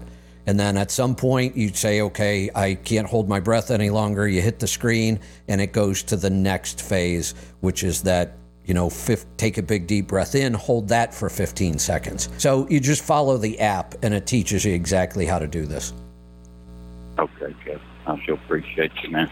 I'm glad I found you again, brother. I really do. And God bless you and your family and everybody on the show, man. Well, thank you. Thank y'all. Thank you. We'll get, and you followed a pretty common pattern, Lauren. Don't you see this? People who, even though they've been eating this way, like he said, it's probably 8 or 9 years for him now. And we know he's got all those benefits, but that high blood pressure just won't go away.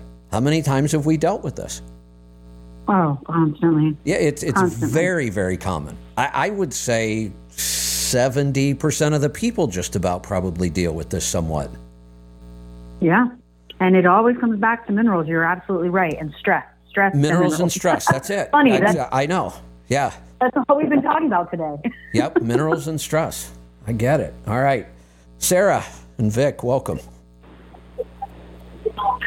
Hey, well, I'm quick walking out of the store here. You mentioned about Diesel only eating one particular grass. That's so funny. When Ruby would feel like eating grass, I think, it helps them with digestion or something. I don't know. She would always go for one particular grass. When Duke goes to eat grass, he goes for one particular grass, but it's not the same one. How weird is that? It's so funny. Right? And I would have never realized it except I planted that grass. It's part of that cover crop, and I started noticing the minute Diesel walks outside, he heads for that. That's so funny. I know exactly what each grass looks like that each of them likes.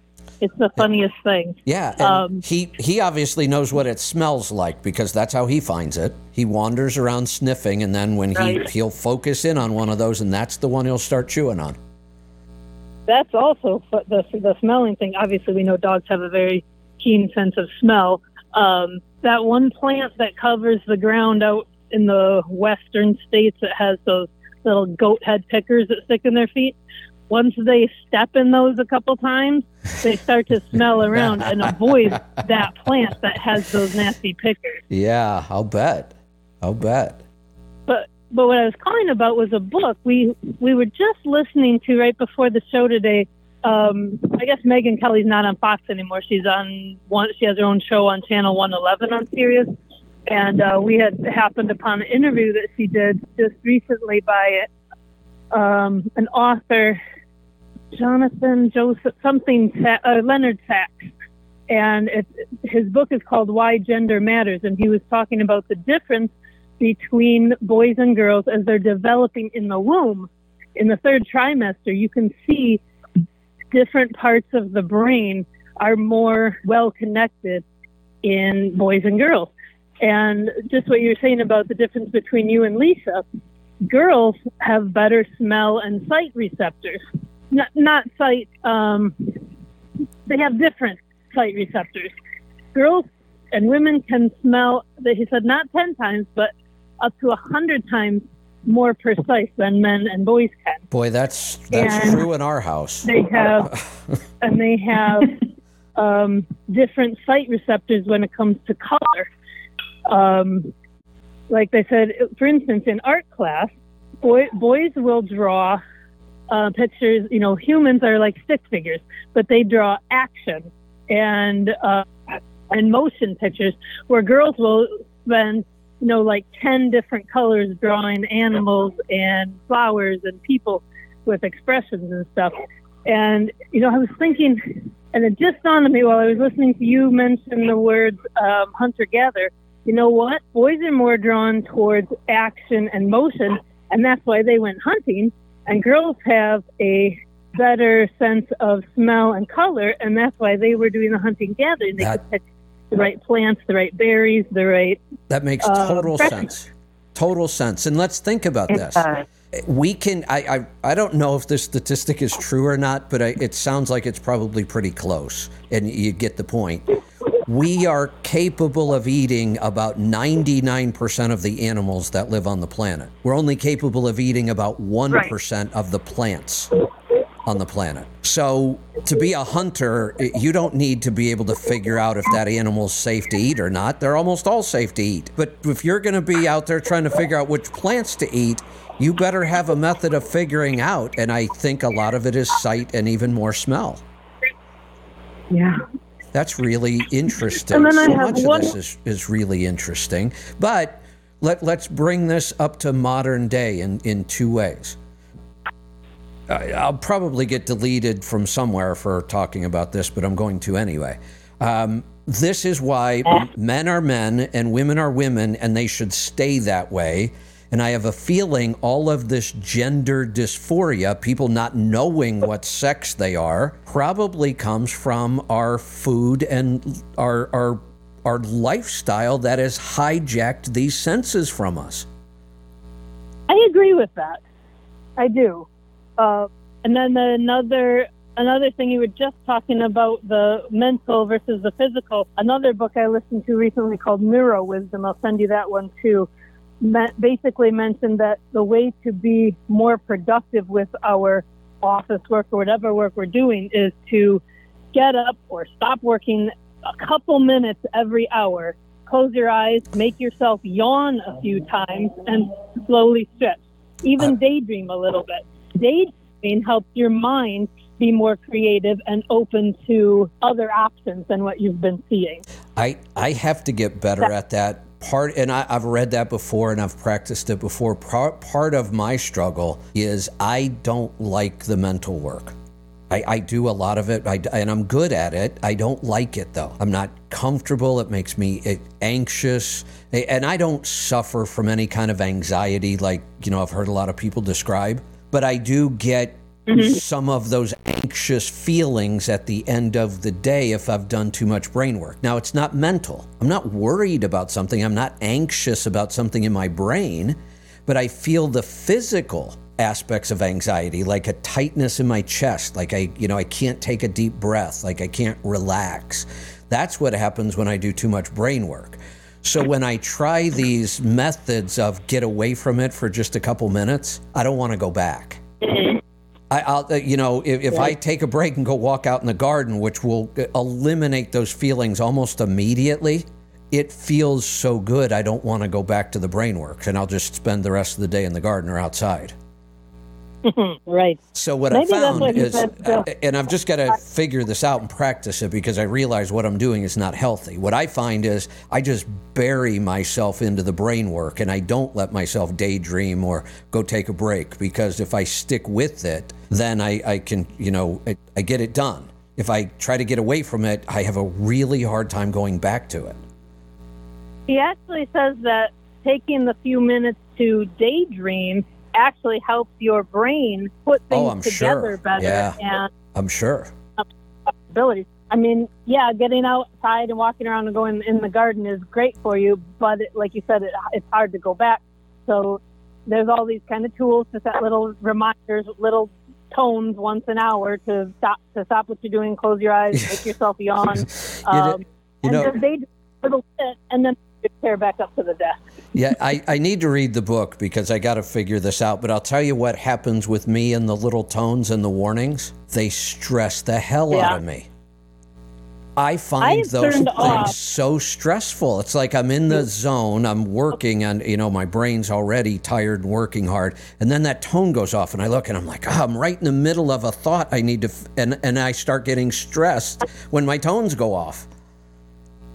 Maybe you could use something besides a tone, something visual that just like maybe a little light, a little soft light that turns on, and you don't have to do anything to it. You can finish your thought, and then you turn it off when you take your break.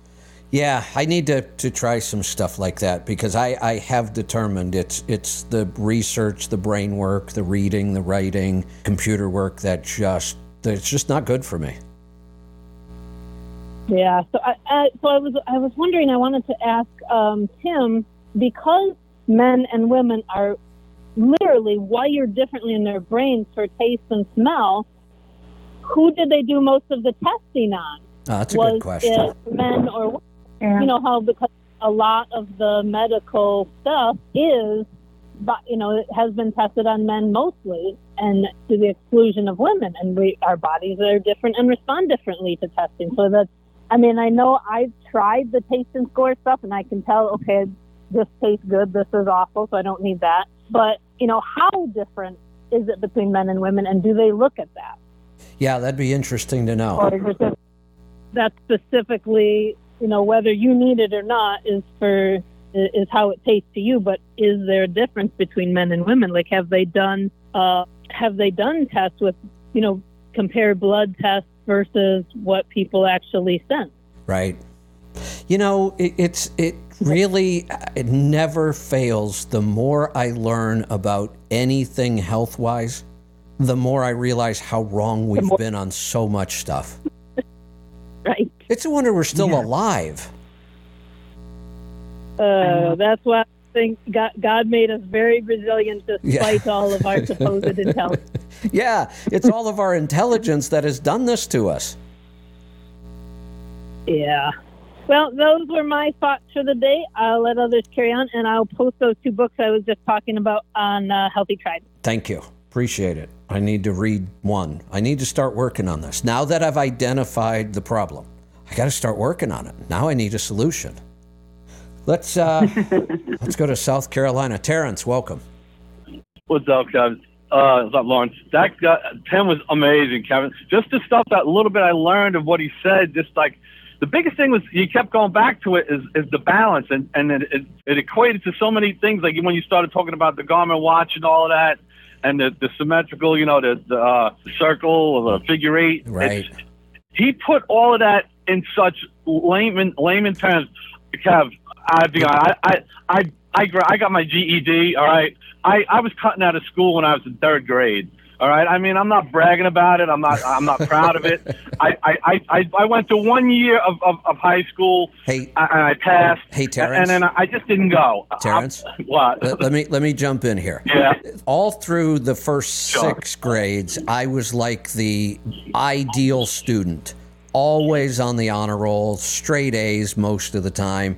7th grade, you couldn't have asked for a bigger change. I became the kid who never went to school if I could get away with it, skip every class I could, never did homework. It almost changed overnight, it felt like. Girls may have had something to do with it, I'm not sure. Something changed. And I'm almost, you said you're not bragging about it. Sometimes I do. I'm kind of glad I opted out of the indoctrination center. Yeah. That now that you say it that way, yeah, you're right. Yeah, I'm kind of glad I did. But anyway, I didn't miss anything, really. Nothing. All those days I skipped, I wasn't missing anything. Our education system sucks.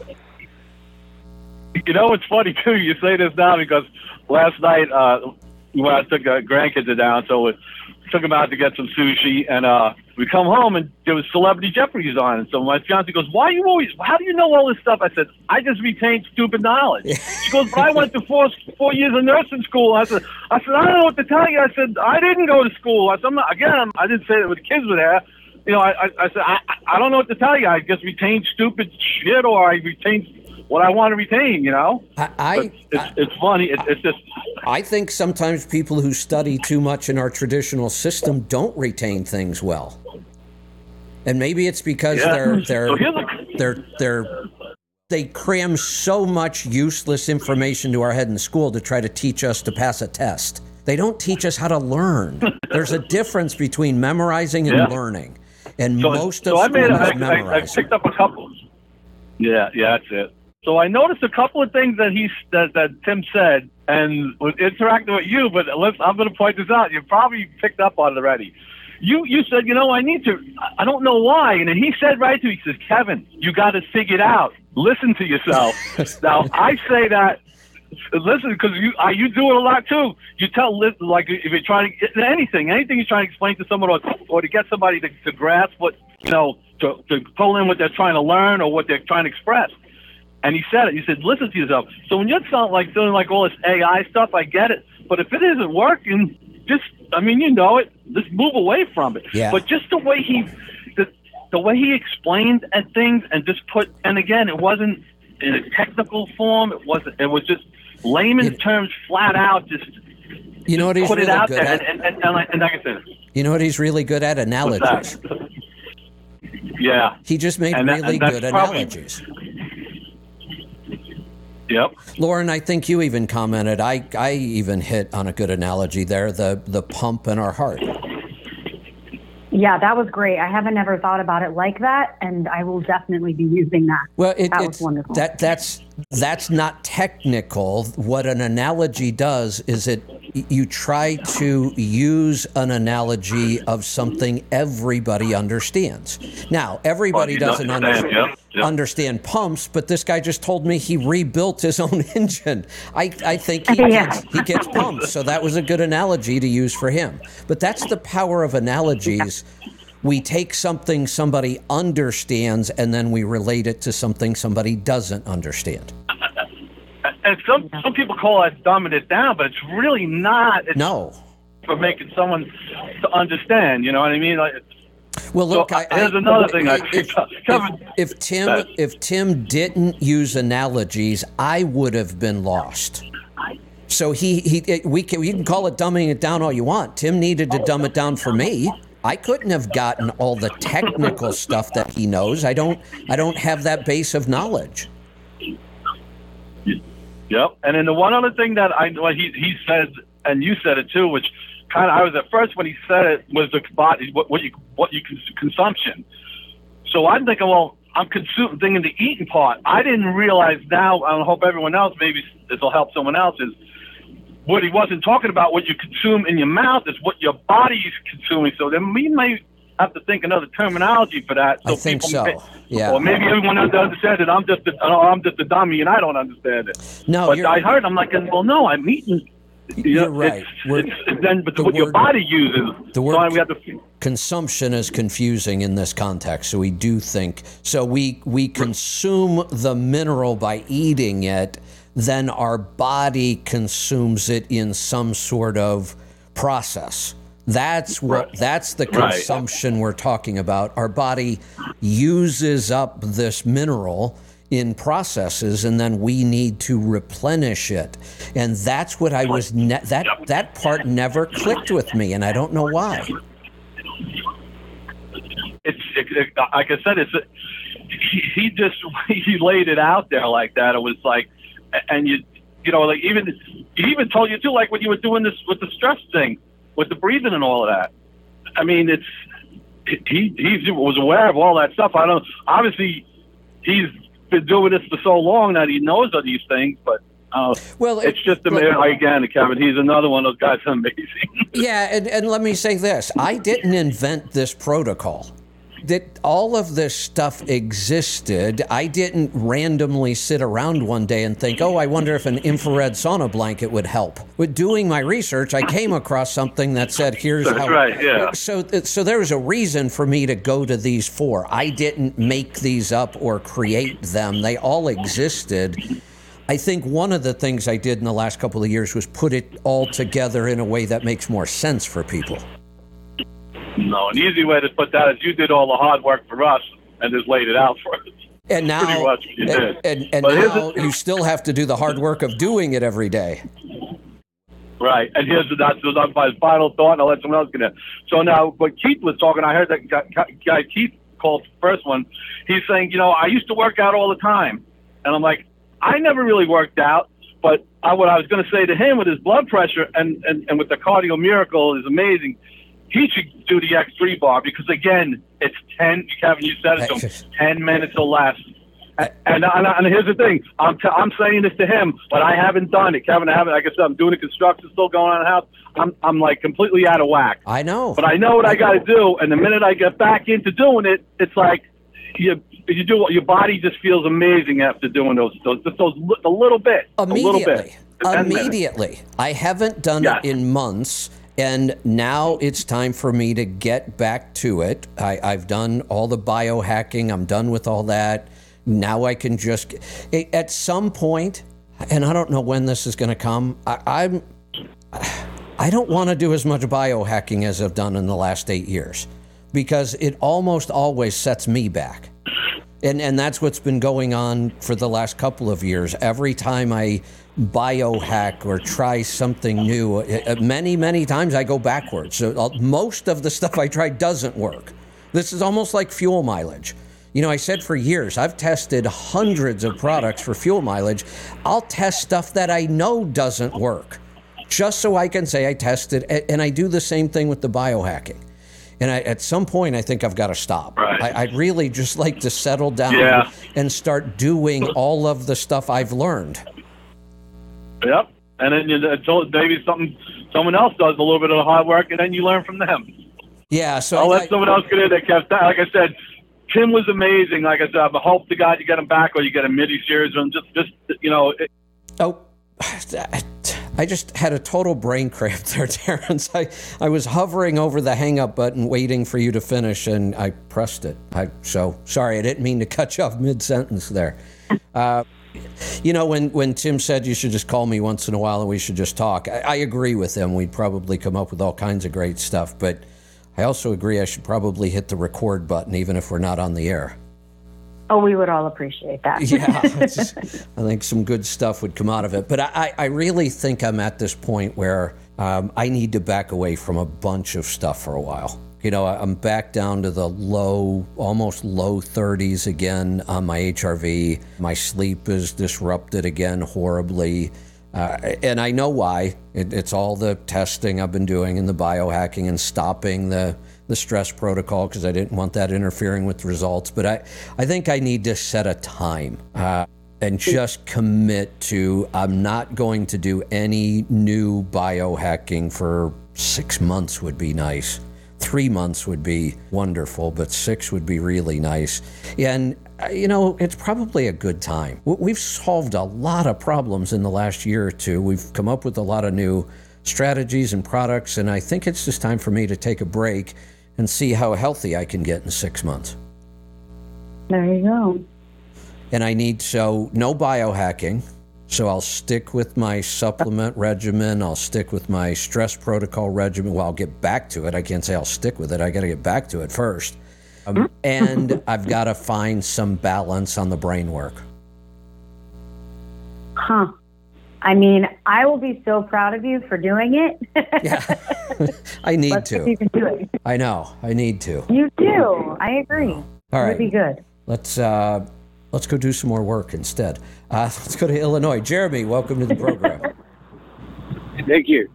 I like the analogy just talking about that humans, you know, might not be best at machine time, you know, or working with machines, or Yeah, I mean, not. I know we, you know, We're not. drive trucks, and some people love working on engines, you know, which is we still have our hands, we're working, you know, it's kind of physical, but well, the mechanic side maybe, but I know I was mainly talking about screen time and maybe the internet thing and the brain. You were talking about the brain work. So, man, you have created so much, and you brought us great information, and you test everything, and you've done it. I would hate to see AI not have you be creative for new things to come, or. Well, I'm just saying it. No, I agree. And it's not just AI. AI has been the last couple of months, and that's been too much brain work, too much reading, too much testing. But I just need to back away from some of the biohacking, too. Yeah, I was going to say, unless AI is used, like you say, as a tool to help you have less screen time. Well, and at anyway. some point, no, you're right. At some point, it will get there. The problem is right now it's the opposite. Yes, I'm already using AI to help me write my post, and that's saving me a lot of time and brain work. But there's so much to learn about AI, and it's changing so fast that's what's become just overwhelming. And I just need to back away and find some balance on that. And again, not just AI. I need to back away from all of, I decided AI is so powerful, I'm going to go back and try to finish my books. Well, sure, AI helps with that, but it's still incredibly intensive brain work even using AI. And I just realized I'm going backwards again. All of my numbers are going down, they're not going up, and it's certainly not diet. My diet's cleaner than ever. It's just I'm just spending too much time reading and staring at a screen, and I've just got to, I just need a break. It's that time. Gotcha. I was trying to follow your thought on, like the consumption, the mineral intake, and then as far as how much our body consumes the minerals. Now would that be pretty much related to our activity, or heat? How much we sweat, or well, so that's something else, or just how much we absorb. That's something else I'm learning. We know which minerals we lose through sweat, and those tend to be the ones we focus on, which is good. We should. That's why we use Light Balance and Actimag and even Cardio Miracle. All of those things help with that physical loss of minerals from physical activity. Now I'm wondering, what kind of minerals get consumed when we're doing mental activity? Wow. Yeah. Okay. Yeah, I got you. I wanted to, the Cardio Miracle, before you found the Cardio Miracle, when you were, I don't know, a year ago or so, I remember you were looking into Moringa. I was wondering, what was the purpose for finding that? Were you just looking for something that had a lot of different, the most nutrients in one type thing? No. All I was looking at Moringa for is that it's an adaptogen. So I was just researching adaptogens in general, and Moringa is an adaptogen. Oh, I didn't know it's adaptogen. Yeah. Oh, I didn't know that. Yeah. Okay. And so adaptogen, as far as adapting our body to stress and about our environment and stuff, or helps us. That's what adaptogens. So what's your opinion on it? I haven't really used it enough. On Moringa. I haven't. Now. I haven't used it enough or tested it enough to know. Okay. And I'm probably not going to, because that would be another biohacking project right now. Yeah. I know we have been kind of looking at oxalate, and they said something about that Moringa though doesn't. It's a different type of oxalate. Like doesn't get. Trade calcium oxalates or something. I don't know. I saw something like that. But. Yeah, it's possible, and we always have to remember adaptogens all come from plants. Plants also have chemical defenses, so we always have to balance that out. But this goes back again to me now having the belief that animals are food and plants are more like supplements and medicine. And supplements and medicine can always have a downside. They have a side effect that we have to be aware of. Yeah, totally. And plus, it's the animal's food to eat, and then we eat the animal, right? Yeah, many times that's the case. But we focused on the mushroom adaptogens because they're some of the most powerful. But Moringa is an adaptogen. Holy basil, you can get holy basil tea. That's an adaptogen. Dark chocolate is an adaptogen. Oh yeah. Okay. All right. Had another thought.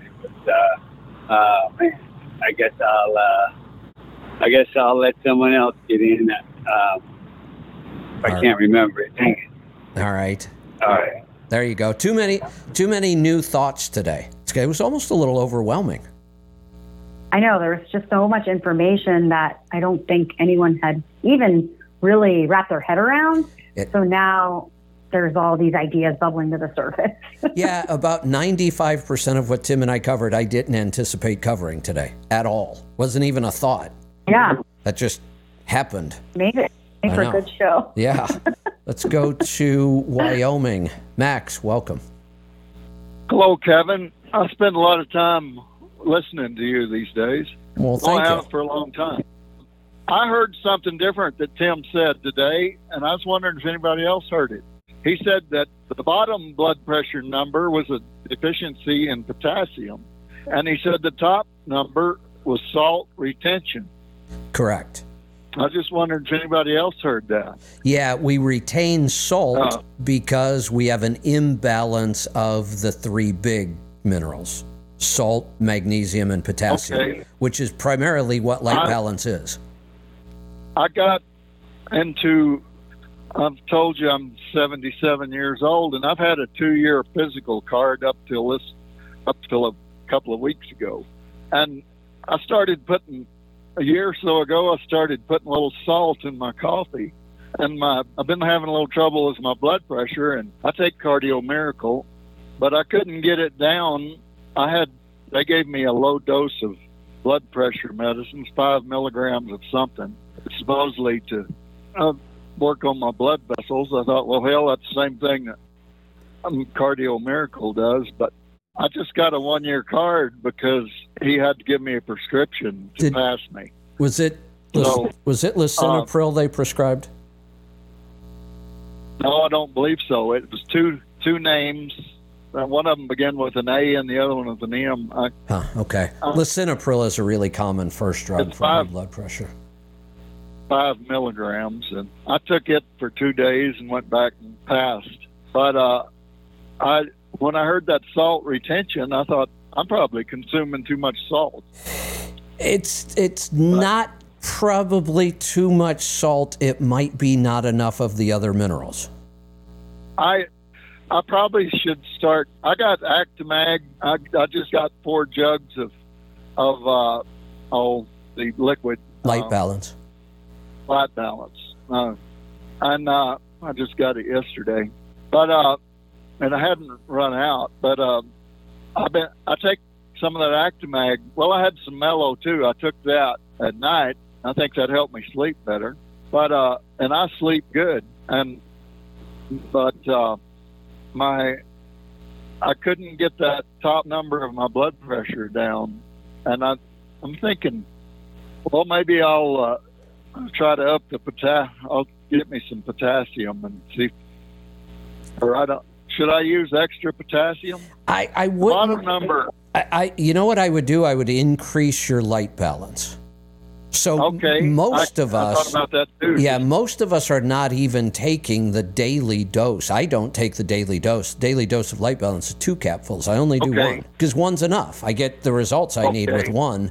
So I've recommended some people move up to 4 caps a day. Okay, well, those sticks sounded pretty good to me. I like that idea. I'm gonna start putting that on my food and see how that works. 2 capfuls would be 1 stick. 1 stick, right? Yeah, I'll probably try some of that too. I seem to be ordering stuff from your store all the time, and we like that. My oldest son, we appreciate it, has MS, and I've got him to try and he's on Cardio Miracle, and good. He takes light balance and all that. I'd like to get him. I'm trying to get him to take a NutriQ and have a 101 with Lauren. But that would be awesome. He's like 52 years old, but he has to walk with a cane. But so have you? Anyway, have you introduced him to anything by Dr. Terry Walls? I did. Okay, good. Way back there, I made him watch a video with Dr. Terry Walls, and he's not receptive to try. Well, I guess 2 years ago, or during, they gave him an IV of some experimental MS medicine, and he was basically, that's what put him to walking with a cane. Oh boy! And it took him close to 2 years to get that out of his system. Oh. And I don't think he's got it out of his system yet because he has these hellacious headaches. He works for an independent operator in the oil field, and he just drives around in a pickup all day. You know, but there was a while there he couldn't even work. Yeah, I don't mean to interrupt, but this makes me crazy. Our whole medical system is just so damn broken and corrupt. Look, I understand we've got to test on human beings, but man, we the way we do it is just awful. And to take somebody like that and use them as a guinea pig and then make them worse just infuriates me. And he's a big, healthy-looking guy. But I'm still gonna get him to do the NutriQ sooner or later. Good. But maybe he'll have a one-on-one with or a 10-minute call with Lauren. That would be good. I think I'm a believer that I'm like you, that leaky gut causes a lot of these autoimmune diseases. I think it is the root cause. I mean, that is the medical field still wants to argue that leaky gut doesn't even exist.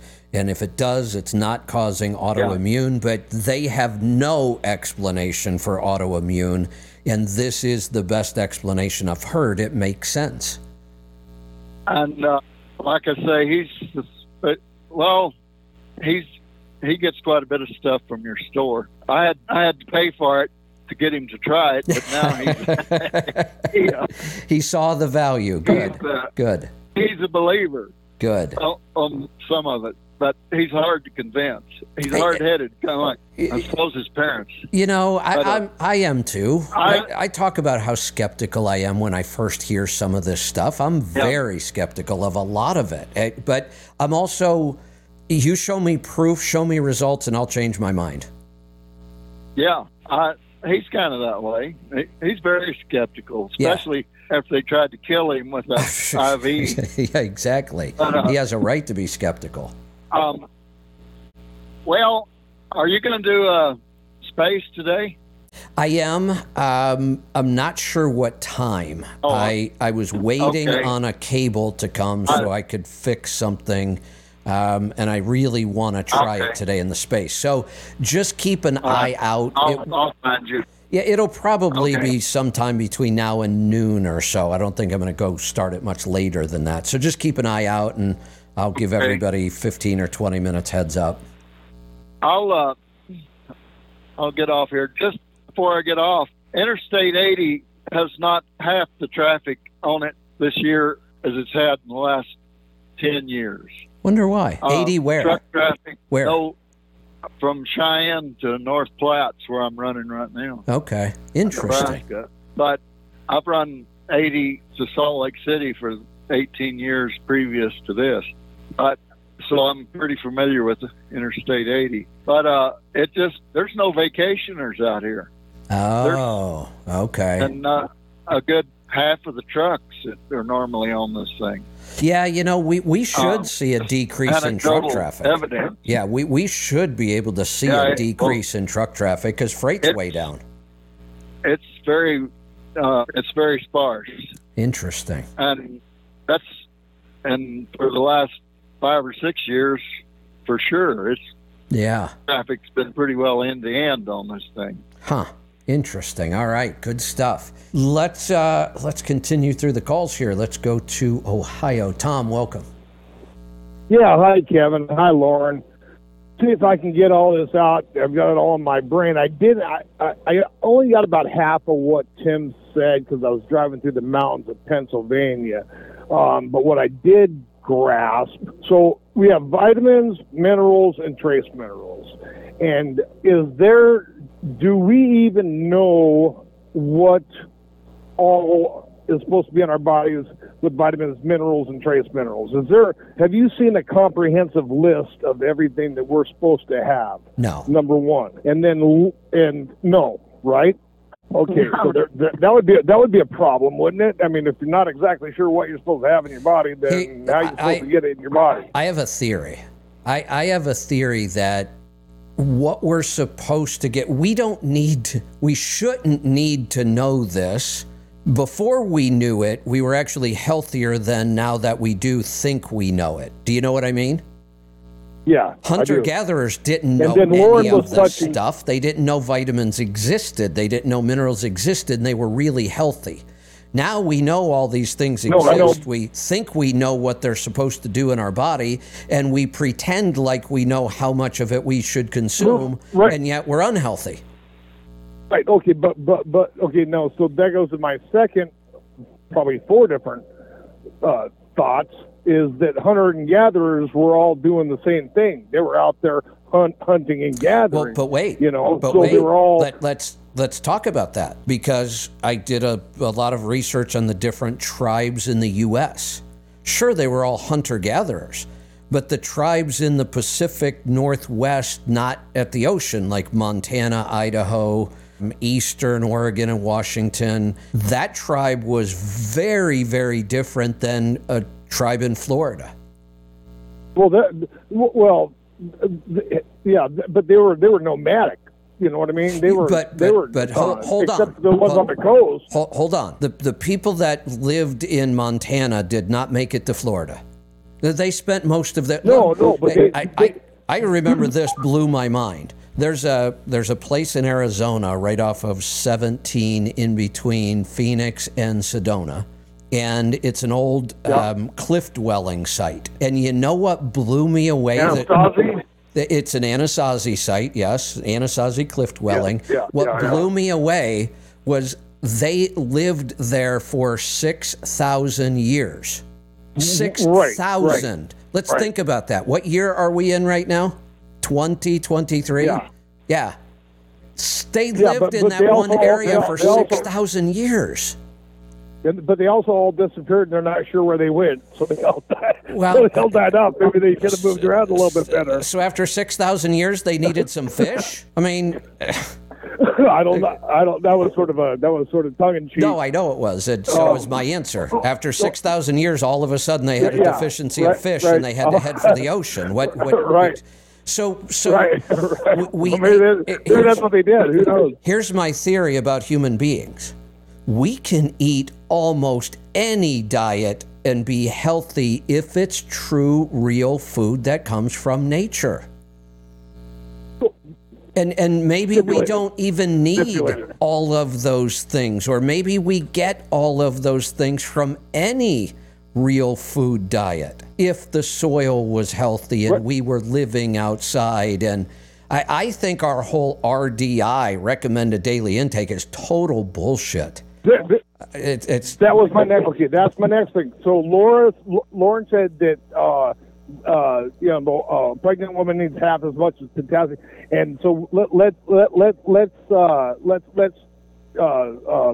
call that fact that the recommended daily allowance is bullshit.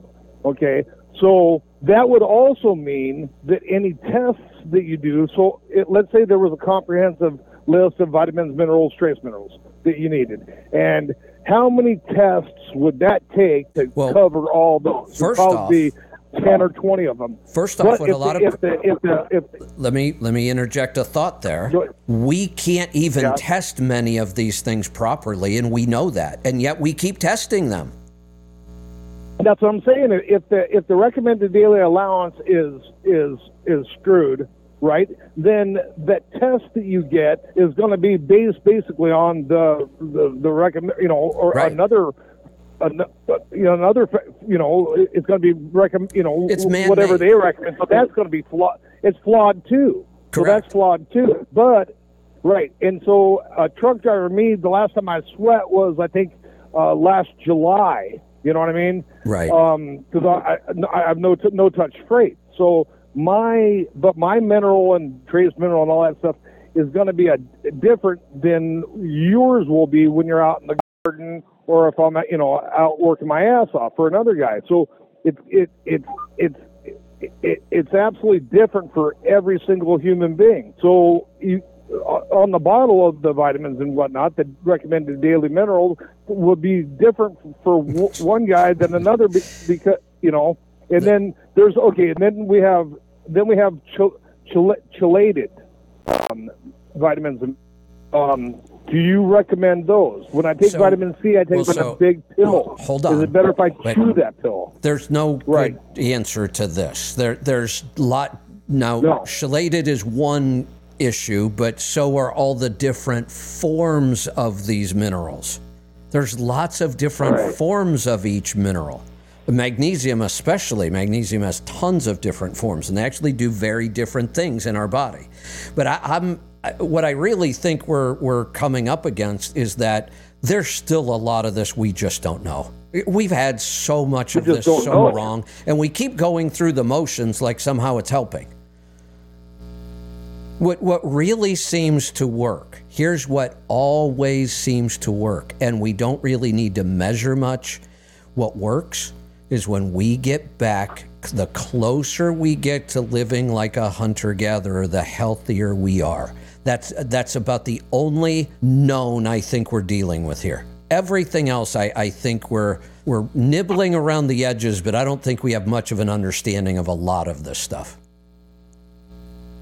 I agree. Virtually everything we do that we get really, really good results from, if you look at it, all we did was try to mimic what hunter-gatherers did.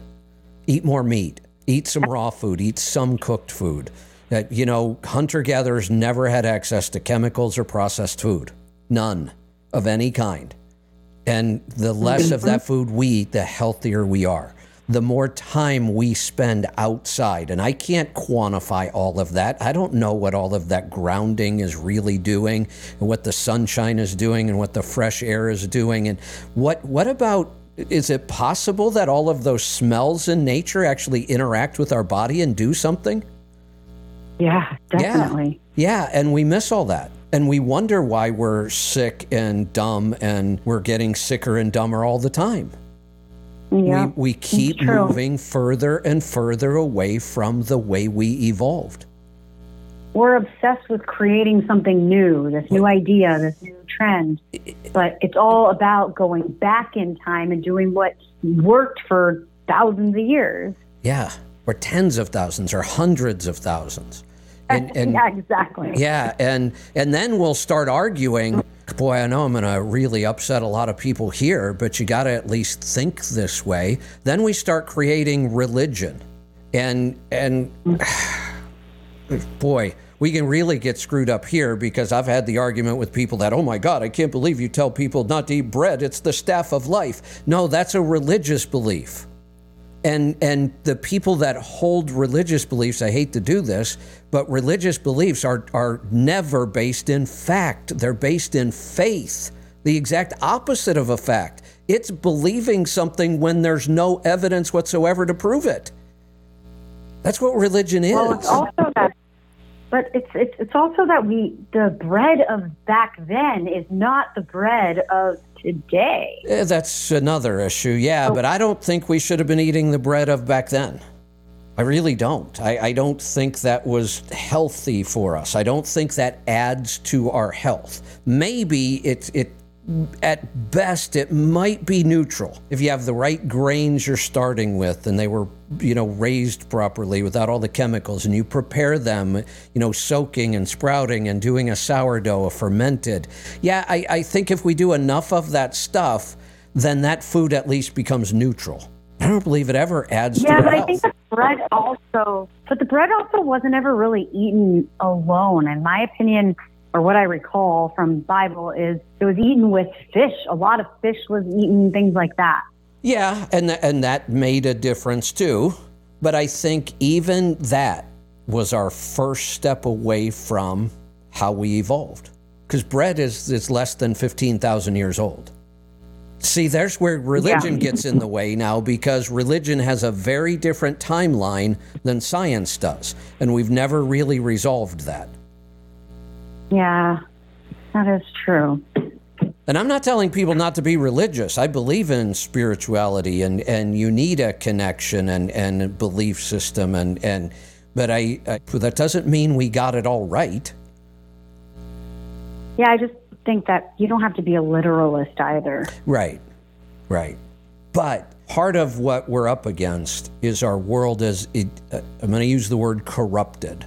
Our entire world has become corrupted, and I don't mean the way we normally use that word. I mean our way of living is corrupted and broken. It does not match our nature anymore, and that's why we're so sick. And because it's so prevalent, it's almost like we have to fight back 10 times as hard against that. Mm-hmm. Yeah. And it continues to get worse. Have you seen now I can't believe how fast this has all happened. We went from, oh my God, Wegovy is a miracle weight loss drug, and people are willing to pay $1,500 a month to get it. And now, oh, look, it even helps people with addiction. And within less than a year of this thing really catching on and taking off, now all the articles about are all about the horrendous side effects from this drug. Yeah. And yet people are still willing to go try it. I know. It's wild. Yeah, talk about a supplement. You're a snake oil salesman. Sell them Wegovy for $1,500 a month and a boatload of serious side effects, and they're on board. How do you explain that? You don't. It's just insane.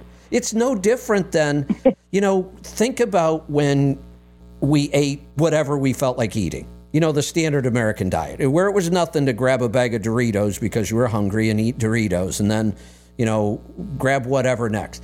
When you ate those horrific non-foods that we can prove are so bad for you, nobody ever said a word, right?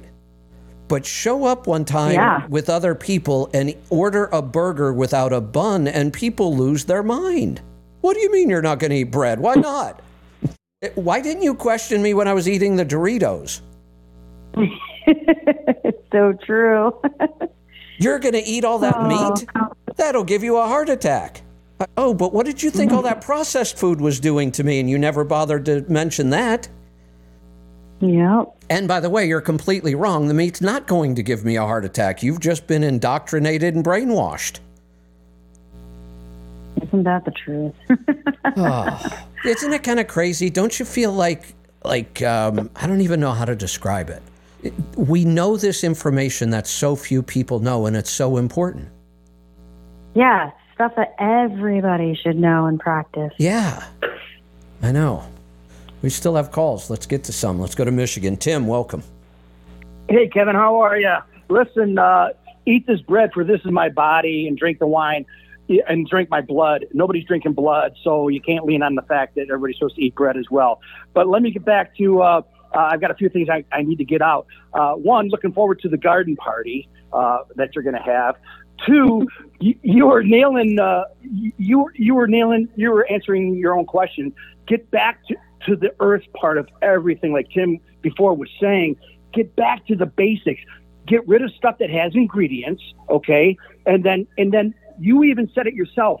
You go into a different Zen-like place when you smell jasmine, right? Oh, yeah. I mean, why can't that be part of your protocol that you take, it sounds weird, a big sniff or a whiff of jasmine when you're trying to come down and you're trying to ease up? There's some cherry blossom or apple blossoms across from where I live. And every spring I go out there. Man, if it doesn't take me back to 3rd and 4th grade when I would smell those, I would get so stoked because I knew summer was coming. Oh, yeah. School was ending, and I was terrible at school. And that smell brings me back. So I look like a homeless guy every time those blossoms go out there because I'm smelling these trees.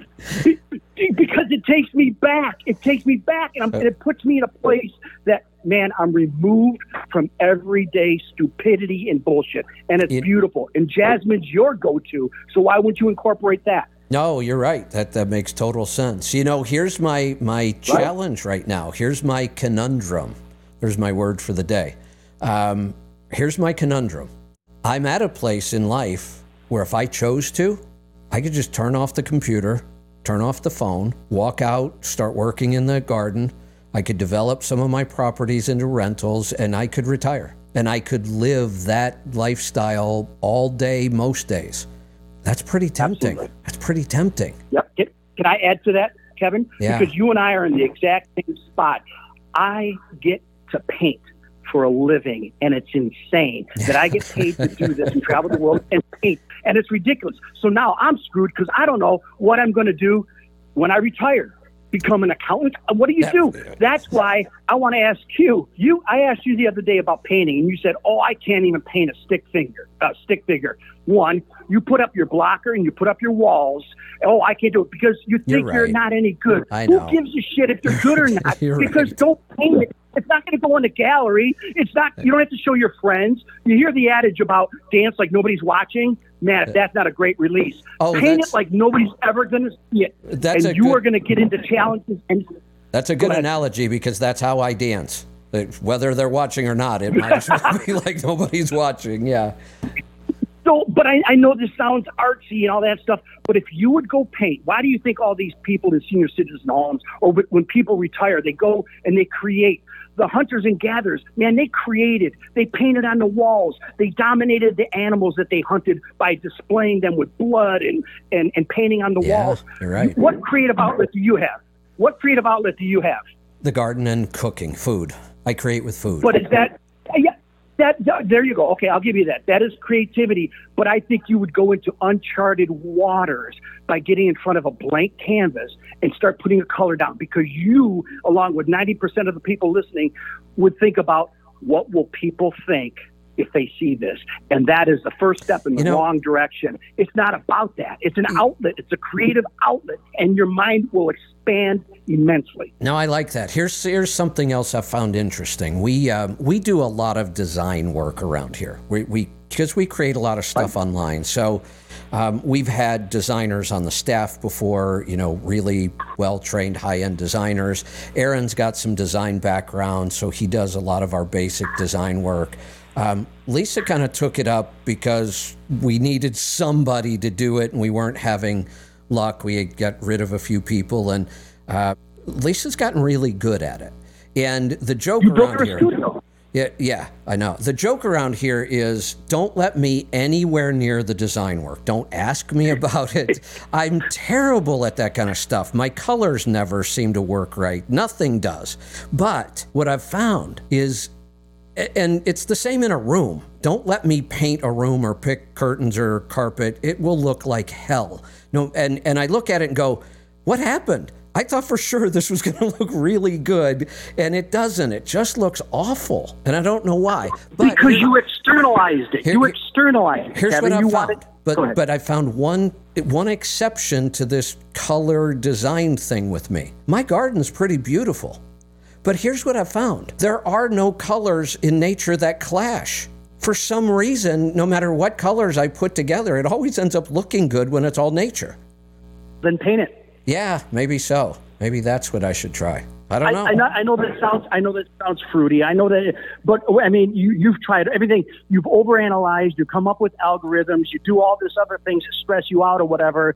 And your garden is your go-to. You could expand on that. And another quick question, then I'll let you go because you're running late. What's wrong with an indica or a sativa at the end of the day when your mind is 100,000 miles an hour? Oh no, I do it a lot.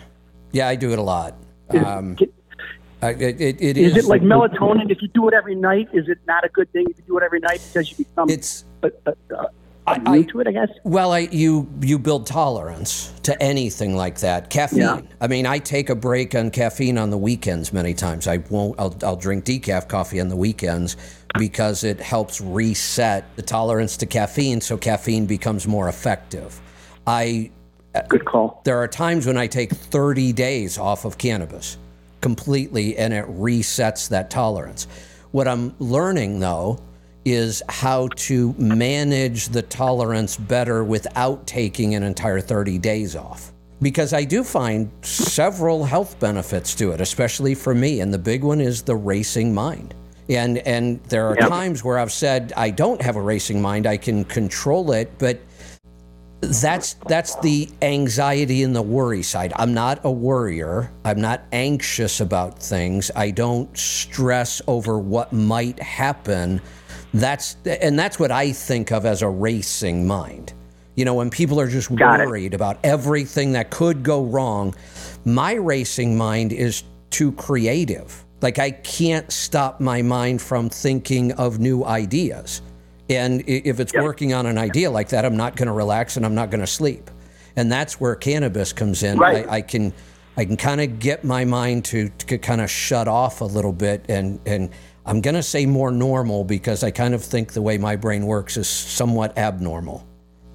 And that's a good point, though, because once you're removed from that activity, when you do the kite gliding or the parasailing or whatever, man, you're 1,000% focused on what you're doing. You're not thinking about analytics from the shop or anything like that, right? I mean, so there's your escape. but that takes its toll, physically, and you can't do that all day, and you can't do it right before you go to bed. So I get it. So anyhow, always a pleasure. You just made a good point. I have been going out late in the evening, like the last hour of sunlight, which keeps getting later and later. And where we are, we're far enough north that we're talking, 9:30, 10 o'clock at night. I can still be out in the garden.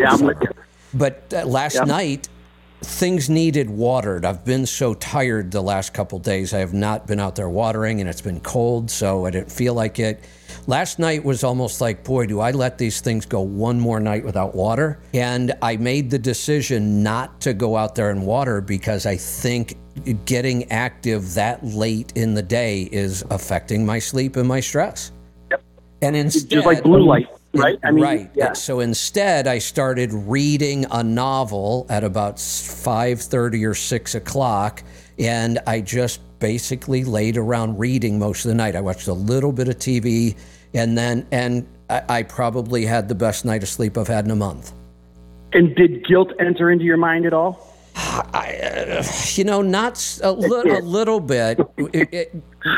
See, it shouldn't. I know, and that's what I've got. And this is the whole issue of, well, why don't I just retire? Why don't I? I've been working since I was 13. I know it would be much healthier for me to retire. No doubt. I could build a really healthy lifestyle, but I think, but wait a minute. I still have way too much to contribute. So there's that stigma that we put on it. Retirement means you turn old and gray and go to Sunset Acres in Florida. That's not what retirement is. No, you know what I mean? Let me tell you what my plan would be. It would not be that at all. It would be... No, that's what I'm saying. The stigma is. Right, yes. right. I would turn retirement into just a new phase in my life where I was doing more gardening and hell, maybe I'll go do farmers markets. I'm growing enough. I could go set up a stand at farmers markets. And, maybe I could expand this, add some property and do rentals. I would do vacation rentals because of where I lived. And, it would be a very active retirement. But I feel like I've spent 40 years learning all this stuff that I've learned to help people in the trucking industry. And am I just going to walk away from that? Well, you do it on your terms, obviously. America needs you because you're of a sound mind and body, and you're the only thing out there that right now that makes sense. So you need to stick around. And I'm going to suggest something, and I know you don't take these suggestions, but you were talking about it earlier. I think it's an hour and a half. It's a documentary. The guy used to be a photographer for National Geographic, The Biggest Little Farm, and they talk about the importance of ground cover, and that's what saved their ass. It is a fantastic watch, and maybe that's what you do before you go to bed and get wound up or whatever. But I highly suggest it, and I know you're really finicky about those things, and I was hesitant about bringing it up. No, that I'll but watch. it is pleasing. It's fantastic. Everything is a 7-year cycle, how it goes through, and you got to bear with it because things. And it's amazing what came into this and what left, and by letting nature and bringing in owls and finding out that the ducks eat the snails that were ruining the crops and all these things, it all balances it out. It is fantastic. It's worthwhile, and I hope you enjoy it. I'll let you go. Great talking to you again. And get out there and paint, throw some color, just enjoy. There you go. Appreciate it. All right, let's go to Ohio this time. Tom. We were with Tim. Tom, welcome. It's me again. I dropped out last time, but and I wanted to come full circle with what my thoughts were there. But first of all, about your retiring, everything's changed media-wise and everything else. And I speak probably for 90% of the people that listen to you, that if that's going to help your health, and that's something, as much as we need you, and that's something that you want to do, we're 100%, 1,000% behind you. And there's no reason when you retire, like a lot of guys are doing now, is just doing a podcast, and it doesn't have to be a daily podcast. It can be a half hour, it could be 15 minutes, $5, behind the paywall thing that, pay for your electricity or whatever. That might be a route that you want to go. I certainly would if I was in your position, and spend the rest of the time gardening and doing whatever it is you want to do. But maybe that's an option. I'm not telling you what to do, but I need ideas, because the ideas of all or nothing certainly isn't going to work. I mean, I'm just not going to walk away from, what we've created here, obviously. No, I don't think you have to. And so, you can still retire, but you don't have to do it daily. You don't have to do this every day, because there's some days that you don't like to do this. I know, you're human. And I will correct one thing, and actually, it may sound like I'm complaining. I'm not. I'm flattered by this. But when you say all of us would support that, you're not even close to being right. I will tell you, I have gotten people really. Anybody that cares about you would. Well, that might be, but just let me give you an example. I have gotten some really, really nasty messages. And some nice messages. Not all of them were nasty, but I've gotten a lot of feedback about the time that I spend on Twitter now, the Twitter Spaces. But the thing nobody seems to realize, I didn't take any time away from anything. I didn't do less radio time. I didn't do less research time. I didn't do less testing time. I added something. But people actually complained because they thought I was taking time away from something else, and they don't like the Twitter part. Well, I don't think that I would even spend another second listening to people that complain about that. Well, why would you?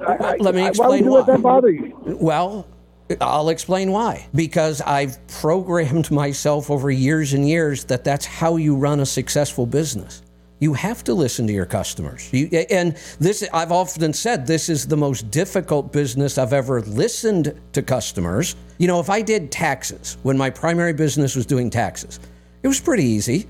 Here's what we do. We do taxes. Now, though, that we do lots of different things, there's always somebody that doesn't like this and somebody that wants more of that, not as much of that. And I can't totally ignore that goes against how you run a successful business. You have to provide value to the people you want to pay you. So as long as I'm still in business... Yeah, but if you're providing more value and then... I know. If you're providing more value and then getting... Then, you know what I mean? Some people, you can hang some people with a new rope and they'd still bitch about it. I know. And that is one of my weaknesses. I am a people pleaser. I just am. I want everybody to be happy. Yeah. Well, guess what? I know. Okay. The other day, this construction makes it look like I'm all over the road, but I'm not. The other day on Twitter, I tweeted you, and I know you don't like to listen to podcasts and whatnot because you'd rather read the transcripts you were saying. But maybe if you're out in the garden and have a speaker, the Wi-Fi or whatever. But the Joe Rogan podcast with RFK was on there the other day, and he brought up a lot of good points. And we were talking about hunter-gatherers. And the one thing that we didn't have then that we do now are all these environmental factors that we have with glyphosate and atrazine and all these chemicals that are now in our food supply. Yes. So, and we were talking about 2 years ago trying to figure out why the number of autistic people went from 1 in 2,000, whatever it was, to now it's 1 in 38. Oh. And if you don't think that that's vaccine related, with the mercury that crosses the blood-brain barrier and whatnot, then something's the matter with you. There's a documentary on Vaxxed. If you watch that, it'll just make you cry. Perfectly fine kids that go in and then get. I have become a total anti-vaxxer. We need to go back and look at every single vaccine and stop giving them until we figure this out. Total. And if whoever the next president that wins, if they don't hire JFK to do the whole wash of the FDA, the NIH, and the corporate capture that has happened in our system, because nobody can trust these people anymore. You don't even trust doctors anymore. I mean, that was, if you were to tell somebody that 20 years ago, you're not going to trust your doctor, they'd say you're a lunatic, and a lot of people still say that. So let's think about this. Tom, how old are you? 57. I think I just 56 or 57. Don't follow too close. Let's think about this. We're about the same age, so you should get the right answer to this question. When parents thought about what they wanted their kids to be, what profession, what were the top two that always came up? Lawyers and doctors. Yep. And what do we think of lawyers and doctors today? Get rid of them all. Right. Just get rid of them. They're ruining our society and our life. How many jokes are about that? I know. Well, not so much doctors. That's the new one. Lawyers, we've been picking on lawyers for a long time for good reason. We have way too many of them, and most of what they do isn't all that productive. But now we're starting to look at doctors that way too. We have way too many of them, and 90% of what they do is all wrong.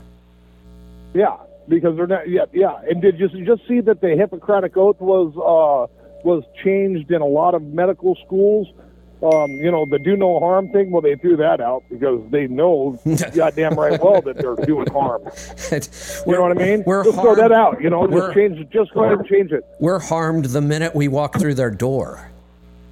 Yeah, well, first in your pocketbook and then your health. Yeah, no, absolutely. And then Lauren was saying something regarding men and women are different from, in the womb and whatnot. And with all this transgender stuff that's going on, and now there's more of them, and we know that a lot of that is just psychosomatic, and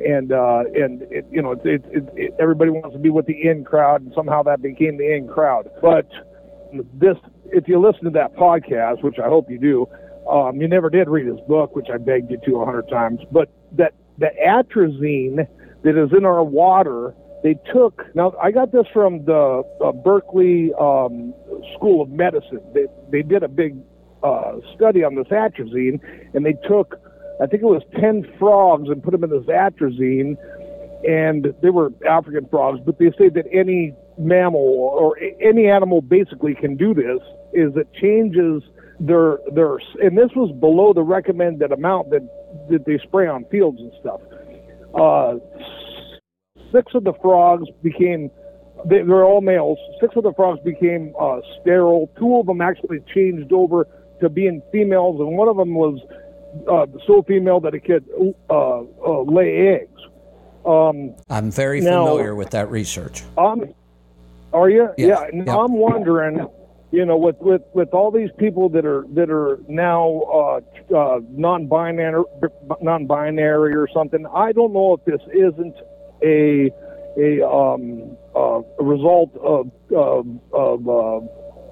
having too much chemicals and whatnot. Oh, it is. It's not environmental. It absolutely is. I am completely convinced that this is environmental. I think I am too. Yeah, that it's our food supply, it's our chemicals, it's all the chemicals that create estrogen dominance. So remember, both males and females should have a balance of testosterone and estrogen and some of the other sex hormones. And it's a different balance, obviously, for men and women. But look at what's happening. People are becoming, I think this is the right word, androgynous. Is that the right word? Right. It has to have something to do. Yeah, it's not that everybody's becoming male or female. Everybody's becoming something in between, and that's why they're so confused. I don't blame these kids. Yeah. We did this to them. No, that's not their fault. They didn't sit around in class and make this stuff up. They feel this way. There's a problem. Yeah, some did. I get that. Some of it are doing it just to go along. But this would have never happened just 75 years ago. I promise this would not have happened. You could have put all the pressure on these kids you wanted, and they would not be confused about their gender. No, you were talking a while back about the soy and Orientals eat more soy, and you got in a lot of trouble for that one too. If you remember that there was a little bit more. I got a week off for that one. And you know what I mean? Not a week. Yeah. Yeah, I got a week off. They took me off the air for a week over those comments. I think that's when the Delaware dude, whatever his name was, that was trying to get you in trouble, that finally ratted you out. I forget his name. I'd sure like to meet Chris. him in a lighted alley, though. Chris. I'd like to meet him one day. He's a lawyer, by the way. He is. Oh, we know is who he Oriental lawyer? Yes. Just, oh, you do. When are you going to share that? Yeah, he has agent. We're not. We're not. We handled it. Oh, come on. No, you didn't handle it. We did. He's gone. So yeah, he's gone. All right. Yeah, you did. Okay. I have a little more vengeance in me than you do. Yeah, he's an attorney with Asian heritage, no doubt. Oh no shit. Yeah. No. Yeah. So that's what set him off, right? That's right. That's what set him off. Yeah. Oh, okay. Asian heritage. That no shit. But nothing you said was a lie. No, it's. I'll say it again. As far as I know. And there's nobody left to cancel me now, so we're safe. No, exactly. Okay, so when we bring it all full circle, that's why I was trying to, so that the atrazine and all the other chemicals so if we left hunter-gatherers, and we might not have been getting, we might not have needed all those minerals and trace what you were, I don't think we did. But now, but now that we have all these chemicals, we need something, whether it's charcoal, whether it's sweat baths or something to get this crap out of our system. So I think that's probably where your blanket comes in, your saunas, that type of thing, and eating organic, even though organic's not all organic. Mine because is. Your chickens are eating. Well, what are your chickens eating? I don't have chickens. Well, okay. If I had chickens, though, they'd be eating bugs out of the garden. And, one last. Yeah, go ahead. Bugs, right. And okay, one last thing. So you're talking about grains and breads. My brother's wife, the Polish girl I told you about that does a lot of research on stuff, she claims that unless you take the grain itself and grind it right there and use it within a couple hours, the flour that you buy in the store that have the nutrients on the side of the package, you're getting maybe 5 or 10% because they lose, once you grind them, they lose their nutritional value almost immediately. And so it's just basically a filler. Yeah, that is definitely. There was a really great documentary years ago.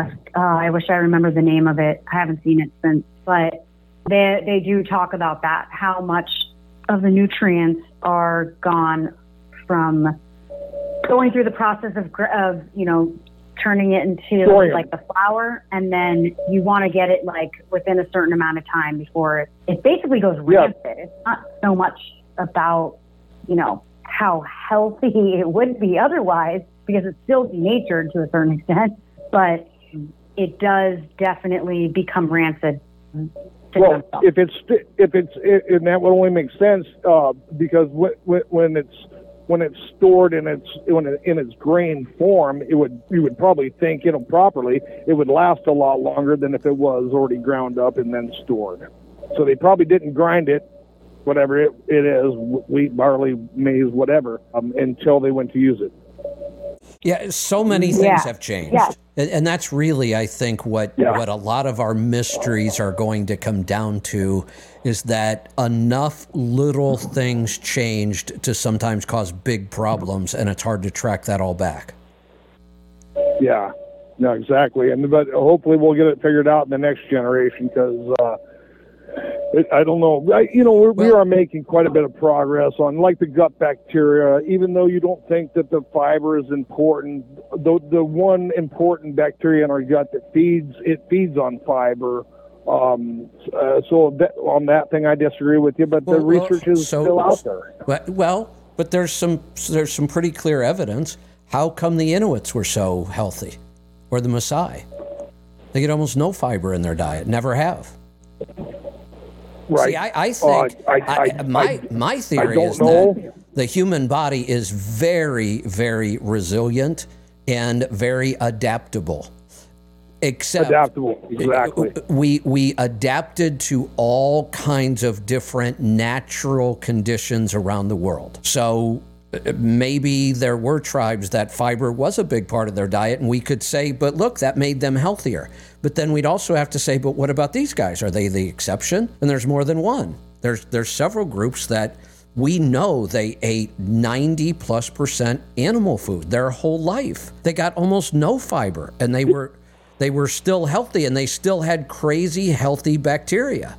So I think where we went wrong is when we stopped doing things that are natural. We seem to be able to live in Alaska or the equator just fine. We adapt to that. But we can't seem to adapt to the modern life. And here's a bigger problem. Modern life is now changing even faster. That's the other real problem we're facing. We couldn't adapt to the way modern life changed so fast in the last 100 years. The problem now is the next 100 years, that change is going to come about 100 times faster. But we're never going to adapt to Twinkies, whether we're in Alaska or on the equator. Right. Or all these chemicals that never used to exist. Right. Yeah, I totally agree with that. But just trying to get away from them when these chemicals are in your water, they're in the air, they're in the soil. Even your organic, even in your organic, even your organic food. If you really tested it, you're going to have glyphosate probably in organic chicken. In organic chicken and the big food supply, absolutely. We've already proven that stuff is in organics. Not as much, but it's certainly there. How the hell does glyphosate get into wine? But it's there. Into wine, yeah. It's there. Well, that's an easy one. There's like spraying the neighbor's spraying his wheat field. Yeah, or maybe they're spraying it in the wine fields. Hell, I don't know. They could be using it as they could be using it there as well. Now, I can say this, that my garden has got to be way cleaner than almost any organic food you can find, not just because of the way I garden, but where I am. No, right. And what would be neat, and I don't know what the cost is, but I think everybody will chip in $1, would be just for information purposes to take one of your whatever it is, whatever you're growing, one of your tomatoes per se, and test it just to see what. It would be interesting to see if there's any possible way to get away from this shit, because if you're not doing it, nobody's doing it. Right. And what else would be interesting, too, would be to see the nutritional content compared to a conventional and an organic from the store. Oh, that's got to be, I bet that comes back 3 times. You would think. 4 times what the store is. You would think, yeah. But that would be interesting. Yeah. All right. Hey, Tom, we're going to cut you loose. I can't believe how long we've gone today. I just looked at the clock. Holy cow. My gosh, you're right. I know. Last week we were starting Twitter at this time. I know, and here I am talking about working less and retiring, and now I can't even stay within 3 hours on the radio show I go over. And we still have a space to do today. I'm going to predict that we're going to be starting the space at noon my time, but it might end up being a little later than that. I'm just going to grab something really quick to eat, because for some reason I'm really hungry today. And then I'm going to start working on the issue, but I've got an issue I've got to solve before we go live with it. So just keep an eye out, and I'll try to send out a notice about 15 minutes early. All right, that sounds good. All right, and I think we're going to make the space short today. I say that, but we'll see. All right. Tomorrow's just a free-for-all, and be forewarned, I might be testing a bunch of new technology tomorrow. So there might be problems and issues, and if those bother you, then don't tune in tomorrow. It might go just fine. I'm hoping it does. I'm going to try to do a lot of testing tonight. But at some point, I've just got to try to go live with this stuff and see what happens. I test and test and test, and then yesterday, the minute I went live, I found a mistake right away. So, and people say, well, why don't you test it going live? Well, I do, and then everybody complains. because it didn't work, but I don't know how else to fix it. So that will be tomorrow. I'm going to try some things. I have no idea what's going on yet for Friday. I'll let you know as soon as I know. So if you want to join us on Spaces, we will see you here in roughly an hour or so. Be safe, be profitable, be fit and healthy. Always do the hard work and master the journey.